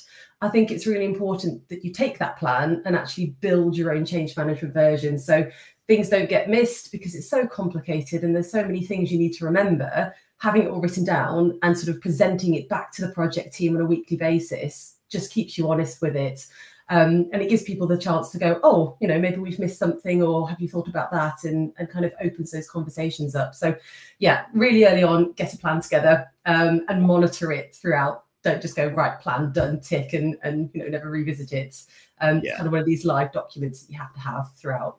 Yeah, makes total sense. And I think along those lines too, one thing we've seen work, and I know the three of us have worked together, third stage on this too, is just doing that organizational readiness assessment up front to sort of a precursor to the change impact assessment that you talked about, that you both have talked about throughout this conversation. Change impact is once you get into the specific and more detailed process changes that are going to affect people. And that's typically, a bit down the path of implementation. But even before you start the implementation, doing an organizational readiness assessment to say, this is the culture, this is where the pockets of resistance are likely to be, and sort of trying to anticipate how big this change is going to be and how the organization is going to respond to it, so you can put together that plan that you guys talk about. That's something you could do right away, is organizational assessment leading to the overall plan and strategy that you're going to deploy as part of your implementation. Yeah, I think that also helps you with risks as well, because therefore you can point out what the risks are. If there's a program raid or a project raid, those feed into that, and at least then that will help them get fed up to board level or to sponsor level, and they appear as they might have been missed off otherwise. But yes, that's absolutely important, absolutely essential. And I'll add one more follow-up bonus question here.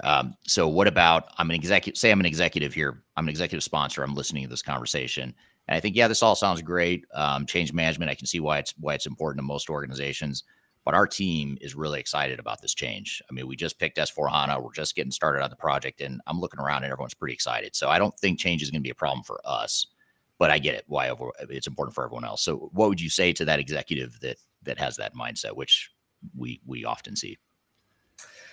I think I'd say that it's very easy to be excited at the start of the project, but as time goes on and sort of, things come up that are unexpected, that might cause a bit more chaos than you anticipated, or people get change fatigue, all this kind of stuff.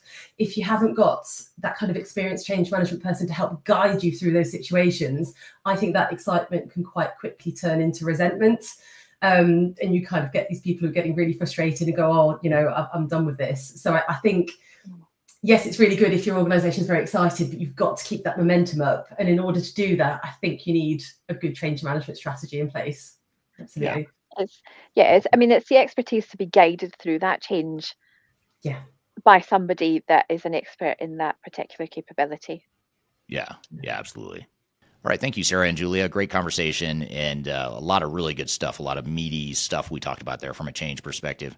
We're going to dive into some of those concepts and debrief here in just a moment. We're also going to shift gears and talk about 5 key takeaways or lessons from ERP failures and lawsuits. So we're going to take that from the perspective of our expert witness practice and some of the things we've learned in those expert witness engagements.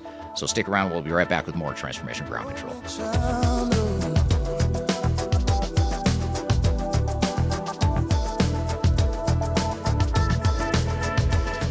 If you are aiming for transformation success, turn to Third Stage Consulting Group.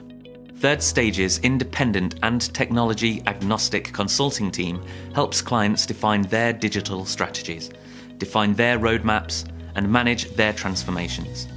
With offices in the US, Europe, and Australia, our team helps the world's most forward-thinking organizations through their transformation pitfalls and risks. If you are embarking on a digital transformation or business change initiative, contact Third Stage Consulting to see how we can help you reach the third stage of transformation success. Learn more about us and download independent reports, videos, and other best practices at thirdstageconsulting.com.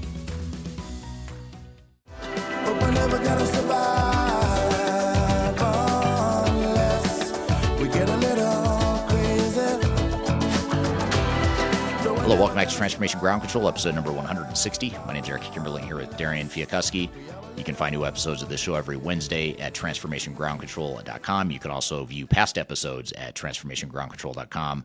The show is sponsored by Third Stage Consulting Group, an independent digital transformation and ERP consulting firm, and it's produced by Major Tom Productions. So, Darian, we just had Sarah and Julia on the show talking about organizational change and some of their lessons and tips and things of that nature. What were some of your takeaways or questions that you had after hearing their conversation? Yeah, I think it was a great conversation, really good, insightful takes during it. What do you think about how can companies get started in organizational change, and what should their first steps be for that? Yeah, well, I think, it's a lot of what we alluded to throughout the conversation, but I think, if I were to sort of back up and just say, here are the key steps to get started. I mean, the first thing would be the organizational readiness assessment that we talked about in the conversation where, and I talked about it at a super high level. I didn't really get into the details of what that is, but generally speaking, an organizational readiness assessment is meant to not just ask people, are you ready for the change, or are you excited about this project? Because most of the time people are going to say yes, and that doesn't really help you. But instead, what we do is we try to uncover and unpack, what's the communication style of the organization? What's the culture? What are people's perceptions of leadership? How collaborative is the organization? How open to change, or how much change experience and comfort with change does this organization have? And it's not either or answers. You're trying to gauge on a spectrum or a continuum how difficult change will be for this particular organization. And it's not just how difficult will change be for this organization. It's how difficult is it going to be for different parts of the organization. So you might have different departments or different locations that have different issues or cultural nuances and openness or resistance to change. And you almost want to develop sort of a heat map of understanding where the pockets of resistance are going to be, so that then you can do the second thing, which is really important, is to create that change management strategy and plan, which is based on the organizational assessment you did. You don't want to come in and just do a sort of a generic boilerplate, one-size-fits-all change management plan, because that's not going to work. So you do that change readiness assessment, you create a tailored or more surgical, prescriptive change management strategy and plan that fits your specific situation, and then ultimately that change plan needs to become part of the overall implementation plan, which is why you want to do all this stuff up front. You don't want to wait until you're halfway through the project and then decide what your change management plan is going to be, because by then you don't have the time or the resources, the budget to do change management well. So you want to do it, early on as quickly as you can. So those are just a couple of the things I would do: is change readiness assessment. Based on that change readiness assessment, do the change management strategy and plan.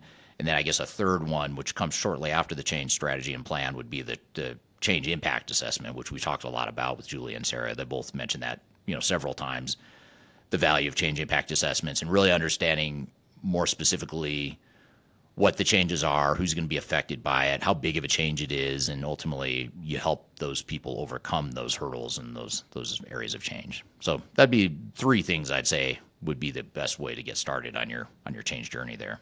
Definitely. I think one question I have from that is, when you are feeling this big resistance to change management and you create a plan then to go about that, what do you do when somebody is still, or a group of people or a section in a company is still really resisting against that change? How do you approach that? Yeah, it's a good question. I mean, generally speaking, you want to, first of all, understand why it is they're resisting it. Chances are pretty high, if it's a whole group or a whole department or a whole location that's resisting something, chances are pretty high that there's something real there. It's not just one person who's difficult to manage or one person that's acting out of line. If you have a group of people that are pushing back, there's a reason for it. And so you have to understand what that reason is.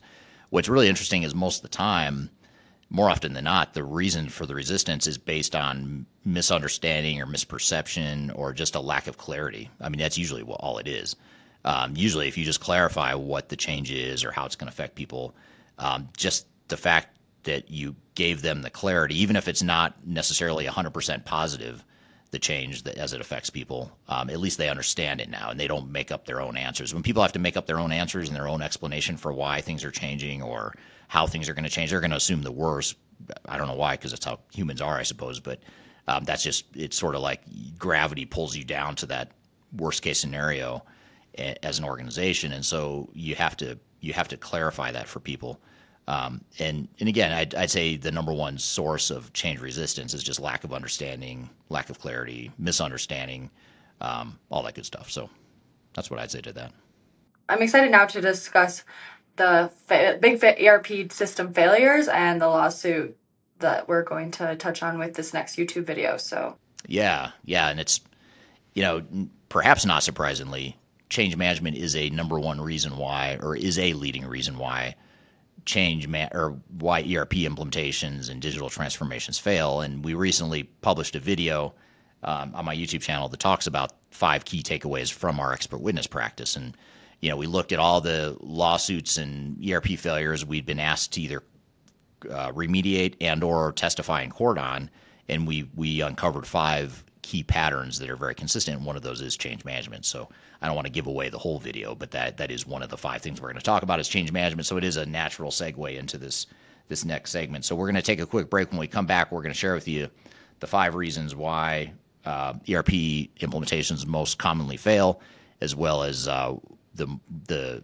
common reasons why they get to the lawsuit stage. So we're going to talk about those 5 things here in just a moment. But first, we're going to take a quick break. We'll be back with more Transformation Ground Control.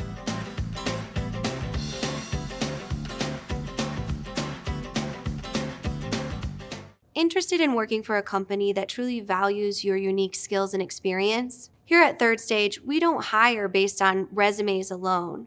We look at the full candidate, experience, and willingness to provide excellent service for our clients. Within a technology, independent, and agnostic consulting firm, you have the opportunity to learn across industries with a diverse group of clients. Our consultants also have the opportunity to diversify their portfolio and learn across technology systems. If you're interested in joining a high-growth entrepreneurial organization, please reach out to us at work@thirdstage-consulting.com.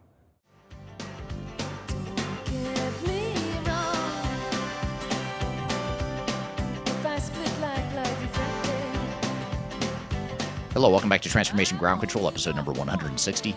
My name is Eric Kimberling here at Darian Fiakuski, and you can find new episodes of this show every Wednesday at transformationgroundcontrol.com. The show is produced by Major Tom Productions, sponsored by Third Stage Consulting, an independent and technology agnostic consulting advisor that helps clients with digital transformations, including software selection and implementation.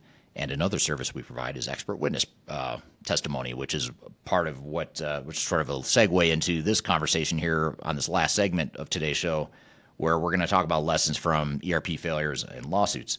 So we're going to unpack, what are those 5 key reasons why projects fail and 5 key reasons why they get to the lawsuit stage. Whole idea being, let's avoid those things. Let's not do those things, and let's do the opposite of what these organizations do that find themselves in these sort of dire straits. So let's roll the clip here. This is a YouTube video I recently published on my YouTube channel. Let's roll the clip and we'll come back and discuss it here in just a moment. This is 5 key lessons from ERP failures and lawsuits. One of the service offerings we provide our clients is expert witness testimony services. So in other words, lawyers will hire us to write reports, to testify in court, and get deposed and provide expertise around why a lawsuit happened and why a project failed. So what my team and I do during these sorts of engagements is that we will analyze in sort of a forensic way an entire project to figure out what exactly happened along the way and how the project failed. It means that we go through all the emails that were exchanged on the project. We look at all the status reports, the steering committee updates, the contracts with the original software vendor and the system implementer. We look at all the artifacts and deliverables that are created throughout a project. And in short, what we do is we recreate the timeline and recreate the story of what happened so that we can explain how the project failed, and then the attorneys fight over whose fault it was, and they sue each other for a lot of money. So what I want to do today is talk about what are the 5 main things that I've learned from lawsuits. Having been an expert witness for over 50 different ERP lawsuits over the years, there's 5 common themes that I see in each of these lawsuits. So my goal here today is not to suggest that you might get sued someday and this is what to expect. But instead, what I want to do is share some of the patterns that we see in failures so that you can avoid some of those same challenges as you go through your ERP implementation. So if you do find yourself in a lawsuit, we can certainly provide expert witness testimony. But more importantly, if you're looking to avoid some of these challenges, it's something that my team and I can help with as well in making sure that you mitigate some of the risks along the way. Before we dive too far into today's content, I want to invite you to learn a little bit more about Third Stage Consulting, who we are and what we do. I've included a link to a video right here that describes Third Stage in a bit more detail. It talks about our story, our history, our philosophy, our clients, our service offerings, and that sort of thing. But in general, what Third Stage Consulting does is we're an independent and tech-agnostic consulting provider.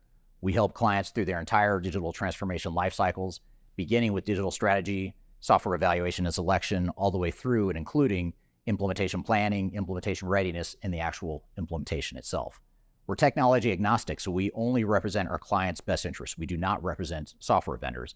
But having said that, we work very closely with software vendors, all the leading players that you can imagine we've worked with, both in helping clients evaluate and select them, but also in helping clients implement those solutions as well. So we have a very broad, objective, agnostic view of the market that is meant to really represent your interest as you go through your digital transformation. I also encourage you to scan this QR code right here to get access to our resource center. This resource center has a ton of information, a ton of ebooks that are free.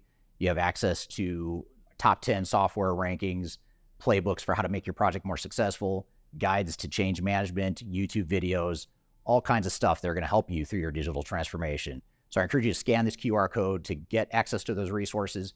And please feel free to reach out to me directly to brainstorm ideas about your project. Even if it's just informally, you want to bounce around some ideas and get some informal advice, I'd be happy to spend some time with you. So feel free to reach out to me. I've included my contact information below. You can also find it in the description field of this video as well. One of the most common patterns we see in ERP software lawsuits is the fact that multiple parties involved in the project had unrealistic expectations from the start. In other words, they started the project down a path that was unrealistic. Either it was an unrealistic timeline, an unrealistic estimate of what the cost was going to be, unrealistic estimate of what the resource commitment would be, unrealistic view of what the software can and can't do. Unrealistic expectations of some sort can doom a project from the start, because what ends up happening is when you draw a line in the sand and put a stake in the ground and say, this is what our project's going to look like, this is how much we're going to spend, this is how much time it's going to take, this is what we're going to get out of the project. When you draw that line in the sand, you build an entire plan and strategy around those assumptions. And when those assumptions are wrong, it means that you're completely flying blind in terms of how you implement. So for example, a lot of times what happens is software vendors and implementation technical partners will come to an organization, to a CIO or whoever it is, and say, we have a proposal for you of how we can deploy your software in, let's just say, 12 months. We can deploy our software to your organization in 12 months. You'll be fully functional. This is all the stuff our software can do. This is the value you'll get out of it, et cetera, et cetera. That's their job, is to sell you. But along the way, what's happening is they're selling you an unrealistic vision in many cases, because oftentimes, while it may be true that 12 months is a realistic timeline for some organizations, it may be that it is not realistic for your organization. It might be that 18 months was the number it was always going to be, but the fact that they sold you on a vision of 12 months means that now you've built a plan that was unrealistic to begin with, and you're operating with a house of cards, for lack of a better word. So having realistic expectations up front is really important, and one of the best ways you can cut through the noise and cut through the fiction of proposals and the sales process that create these unrealistic expectations is you can hire an independent tech agnostic third party to help you plan for your project, to help you negotiate with these software vendors so that you have a third party advisor that doesn't have any skin in the game and they have nothing to gain from you making a bad decision. But however you decide to tackle it, you want to make sure you start with realistic expectations, because when you have unrealistic expectations, it leads to a lot of bad decisions later on that can create a lot of challenges that are hard to recover from.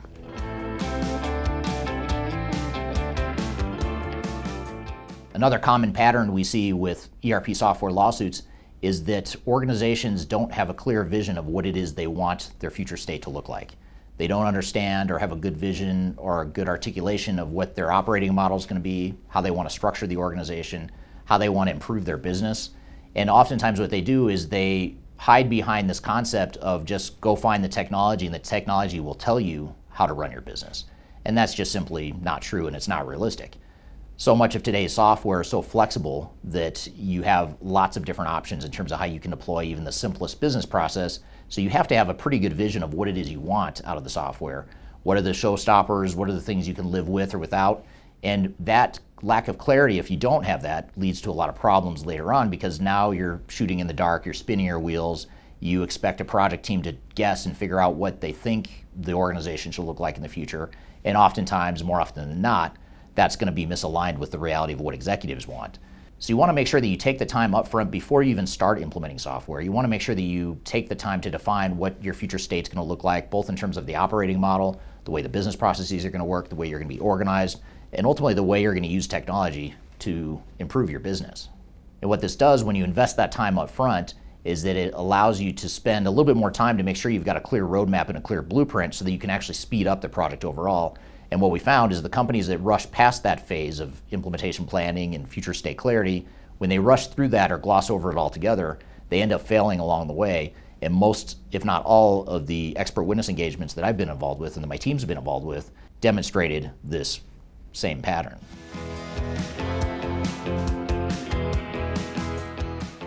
If there's one thing I could pick out that has been a consistent pattern in every single ERP software expert witness engagement that my team and I have been involved with, it's the fact that the projects didn't focus enough time and energy on organizational change. In other words, they didn't focus on the human component of change, and they spent too much time and money on the technology pieces of the transformation.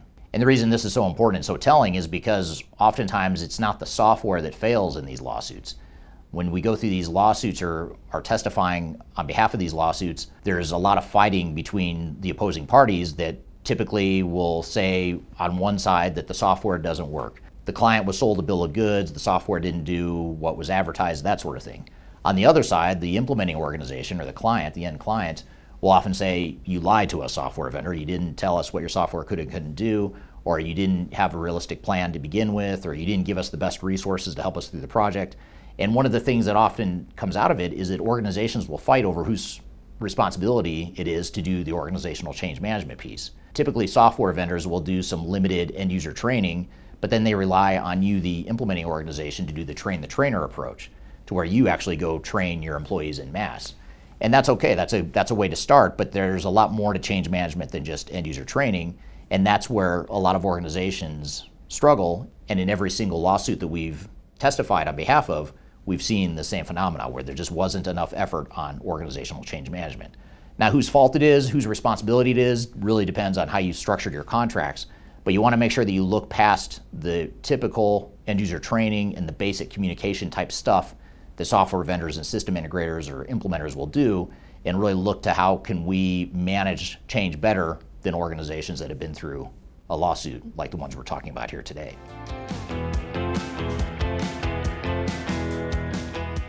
The fourth big challenge we see in ERP software lawsuits is poor program management and controls. In other words, there isn't anyone on the team that's objectively, agnostically, and effectively managing the entire program. And note that I use the word program management, not project management, because most software vendors do provide project managers that will manage that one work stream within an overall project. But typically what they don't do is they don't manage the overall program, the multiple work streams, things like data migration, organizational change, the process improvement, the integration, the architecture between different systems, the decommissioning of legacy systems. There's a lot of moving parts in an overall project, and typically your software vendor involved in your ERP implementation is just handling one myopic work stream within that overall program. Now, if you'd like to learn more on this, I actually have a whiteboard video where I dive into what exactly program management is versus project management. I think that'll help you unpack and uncover what I'm talking about here in a little bit more detail. You can watch the video right here on my YouTube channel. I describe that in a lot more detail. But the point here is that you want to make sure you have the right program management and the right controls in place, and that you're not just simply outsourcing the program management function to your software vendor or to your implementation partner. Because again, typically they're only focused on one work stream, and quite frankly, they're typically not that good at project management or program management. So it's incumbent on you, the end client, to make sure that you shore up that lack of competency and build some sort of program management and ERP expertise in-house that can help you manage the project better. And that's something that we help our clients with every day, is helping them build out that PMO, help them manage the program management of the overall project to ensure that they're successful.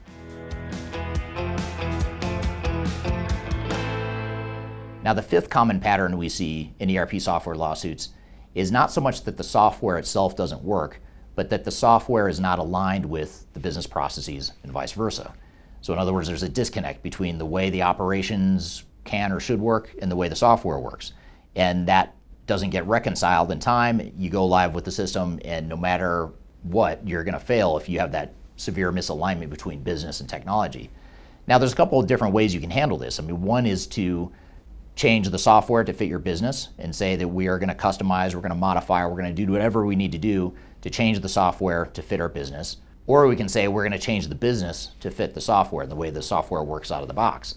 Now, obviously, this is a age-old debate that never really gets resolved, and it's a lot easier said than done to pick one side or the other.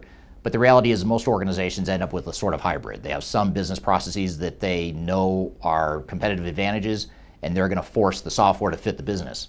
There's going to be other parts of their business where it's not a source of competitive advantage. There's no reason for them to be different, and they're going to fit the business into the software rather than the other way around. But the key here is that organizations that don't have a clear vision and clear understanding of what it is they're trying to accomplish and how they're going to reconcile the difference between business and technology is something that software failures and lawsuits struggle with, even more so than most organizations. Now, to add one more layer to this, oftentimes you're going to run into this problem even if you've picked the perfect software for your organization, or at least as close to perfect as you can get. Some organizations just pick completely the wrong technology, and it's just not a good fit. But I will say that that's usually not the case. Usually the software fit is at least okay, and that's usually not the biggest source of the problem. The bigger problem was that there wasn't that reconciliation that needed to happen between business and technology. So no matter how severe the situation is or not, you can expect that there is going to be misalignment between business and technology. The key is, how do you reconcile that in your project? So these are the 5 big takeaways and lessons that I have from having helped over 50 different organizations through their software lawsuits as an expert witness. And if you'd like to brainstorm more with our expert witness team or myself, please feel free to reach out to me. I'd love to brainstorm how we can support your project. Even if you're not in the lawsuit phase, if you're in the midst of an implementation that perhaps is getting off rail or getting off track, we're happy to brainstorm ideas on how you can get it back on track so you don't end up in a lawsuit phase. And certainly if you are in a lawsuit right now, we'd love to chat with you about how we can support you in your legal efforts as an expert witness. So those are our 5 key takeaways and lessons from ERP failures and lawsuits. We're going to debrief and cover a couple other points here in just a moment, but first we're going to take a quick break. We'll be back with more Transformation Ground Control.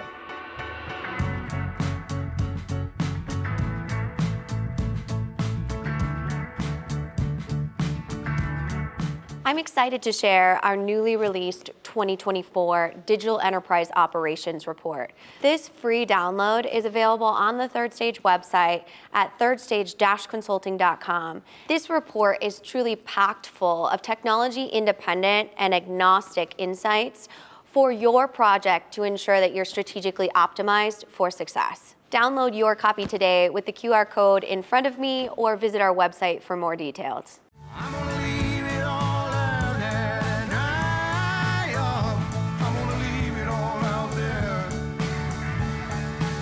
Hello, welcome back to Transformation Ground Control, episode number 160. My name is Eric Kimberling, here with Darian Fiakuski. You can find new episodes of this show every Wednesday at transformationgroundcontrol.com.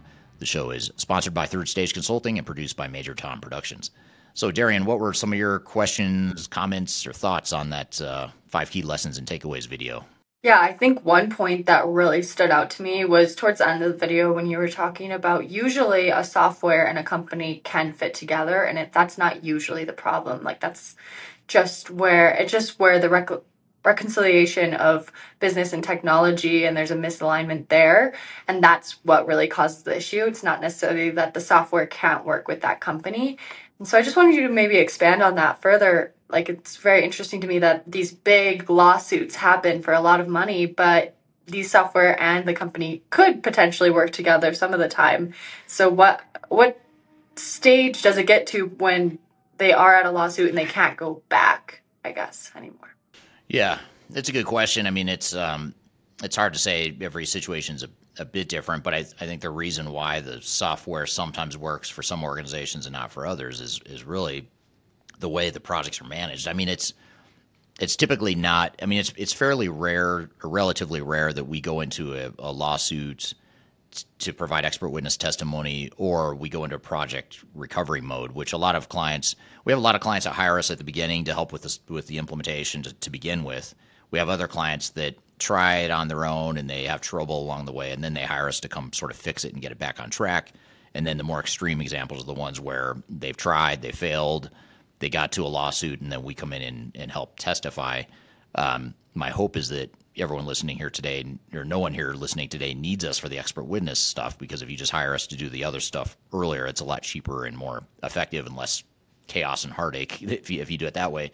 But the reasons we find that some organizations succeed, some fail with the same technologies, it usually isn't because the technology is somehow flawed, or even in many cases, it's not even because the software is not a good fit. Oftentimes it is a good fit, or could be a good fit for the organization. It wasn't deployed correctly. They missed a lot of things along the way. They didn't manage the project well. The system integrator sort of took over the project, and the organization lost control of the system integrator, and then they end up suing the system integrator because they basically treated it like an open checkbook or whatever. So those are some of the main reasons why some companies succeed and some fail with the same exact software technology. Yeah, that's super interesting. And I think another question I have from this is the aftermath of the lawsuit. So when these big lawsuits happen, could you provide some insights maybe to what ramifications the organizations maybe face after such big failures, or what their reputation in that industry ends up being kind of after these really big lawsuits?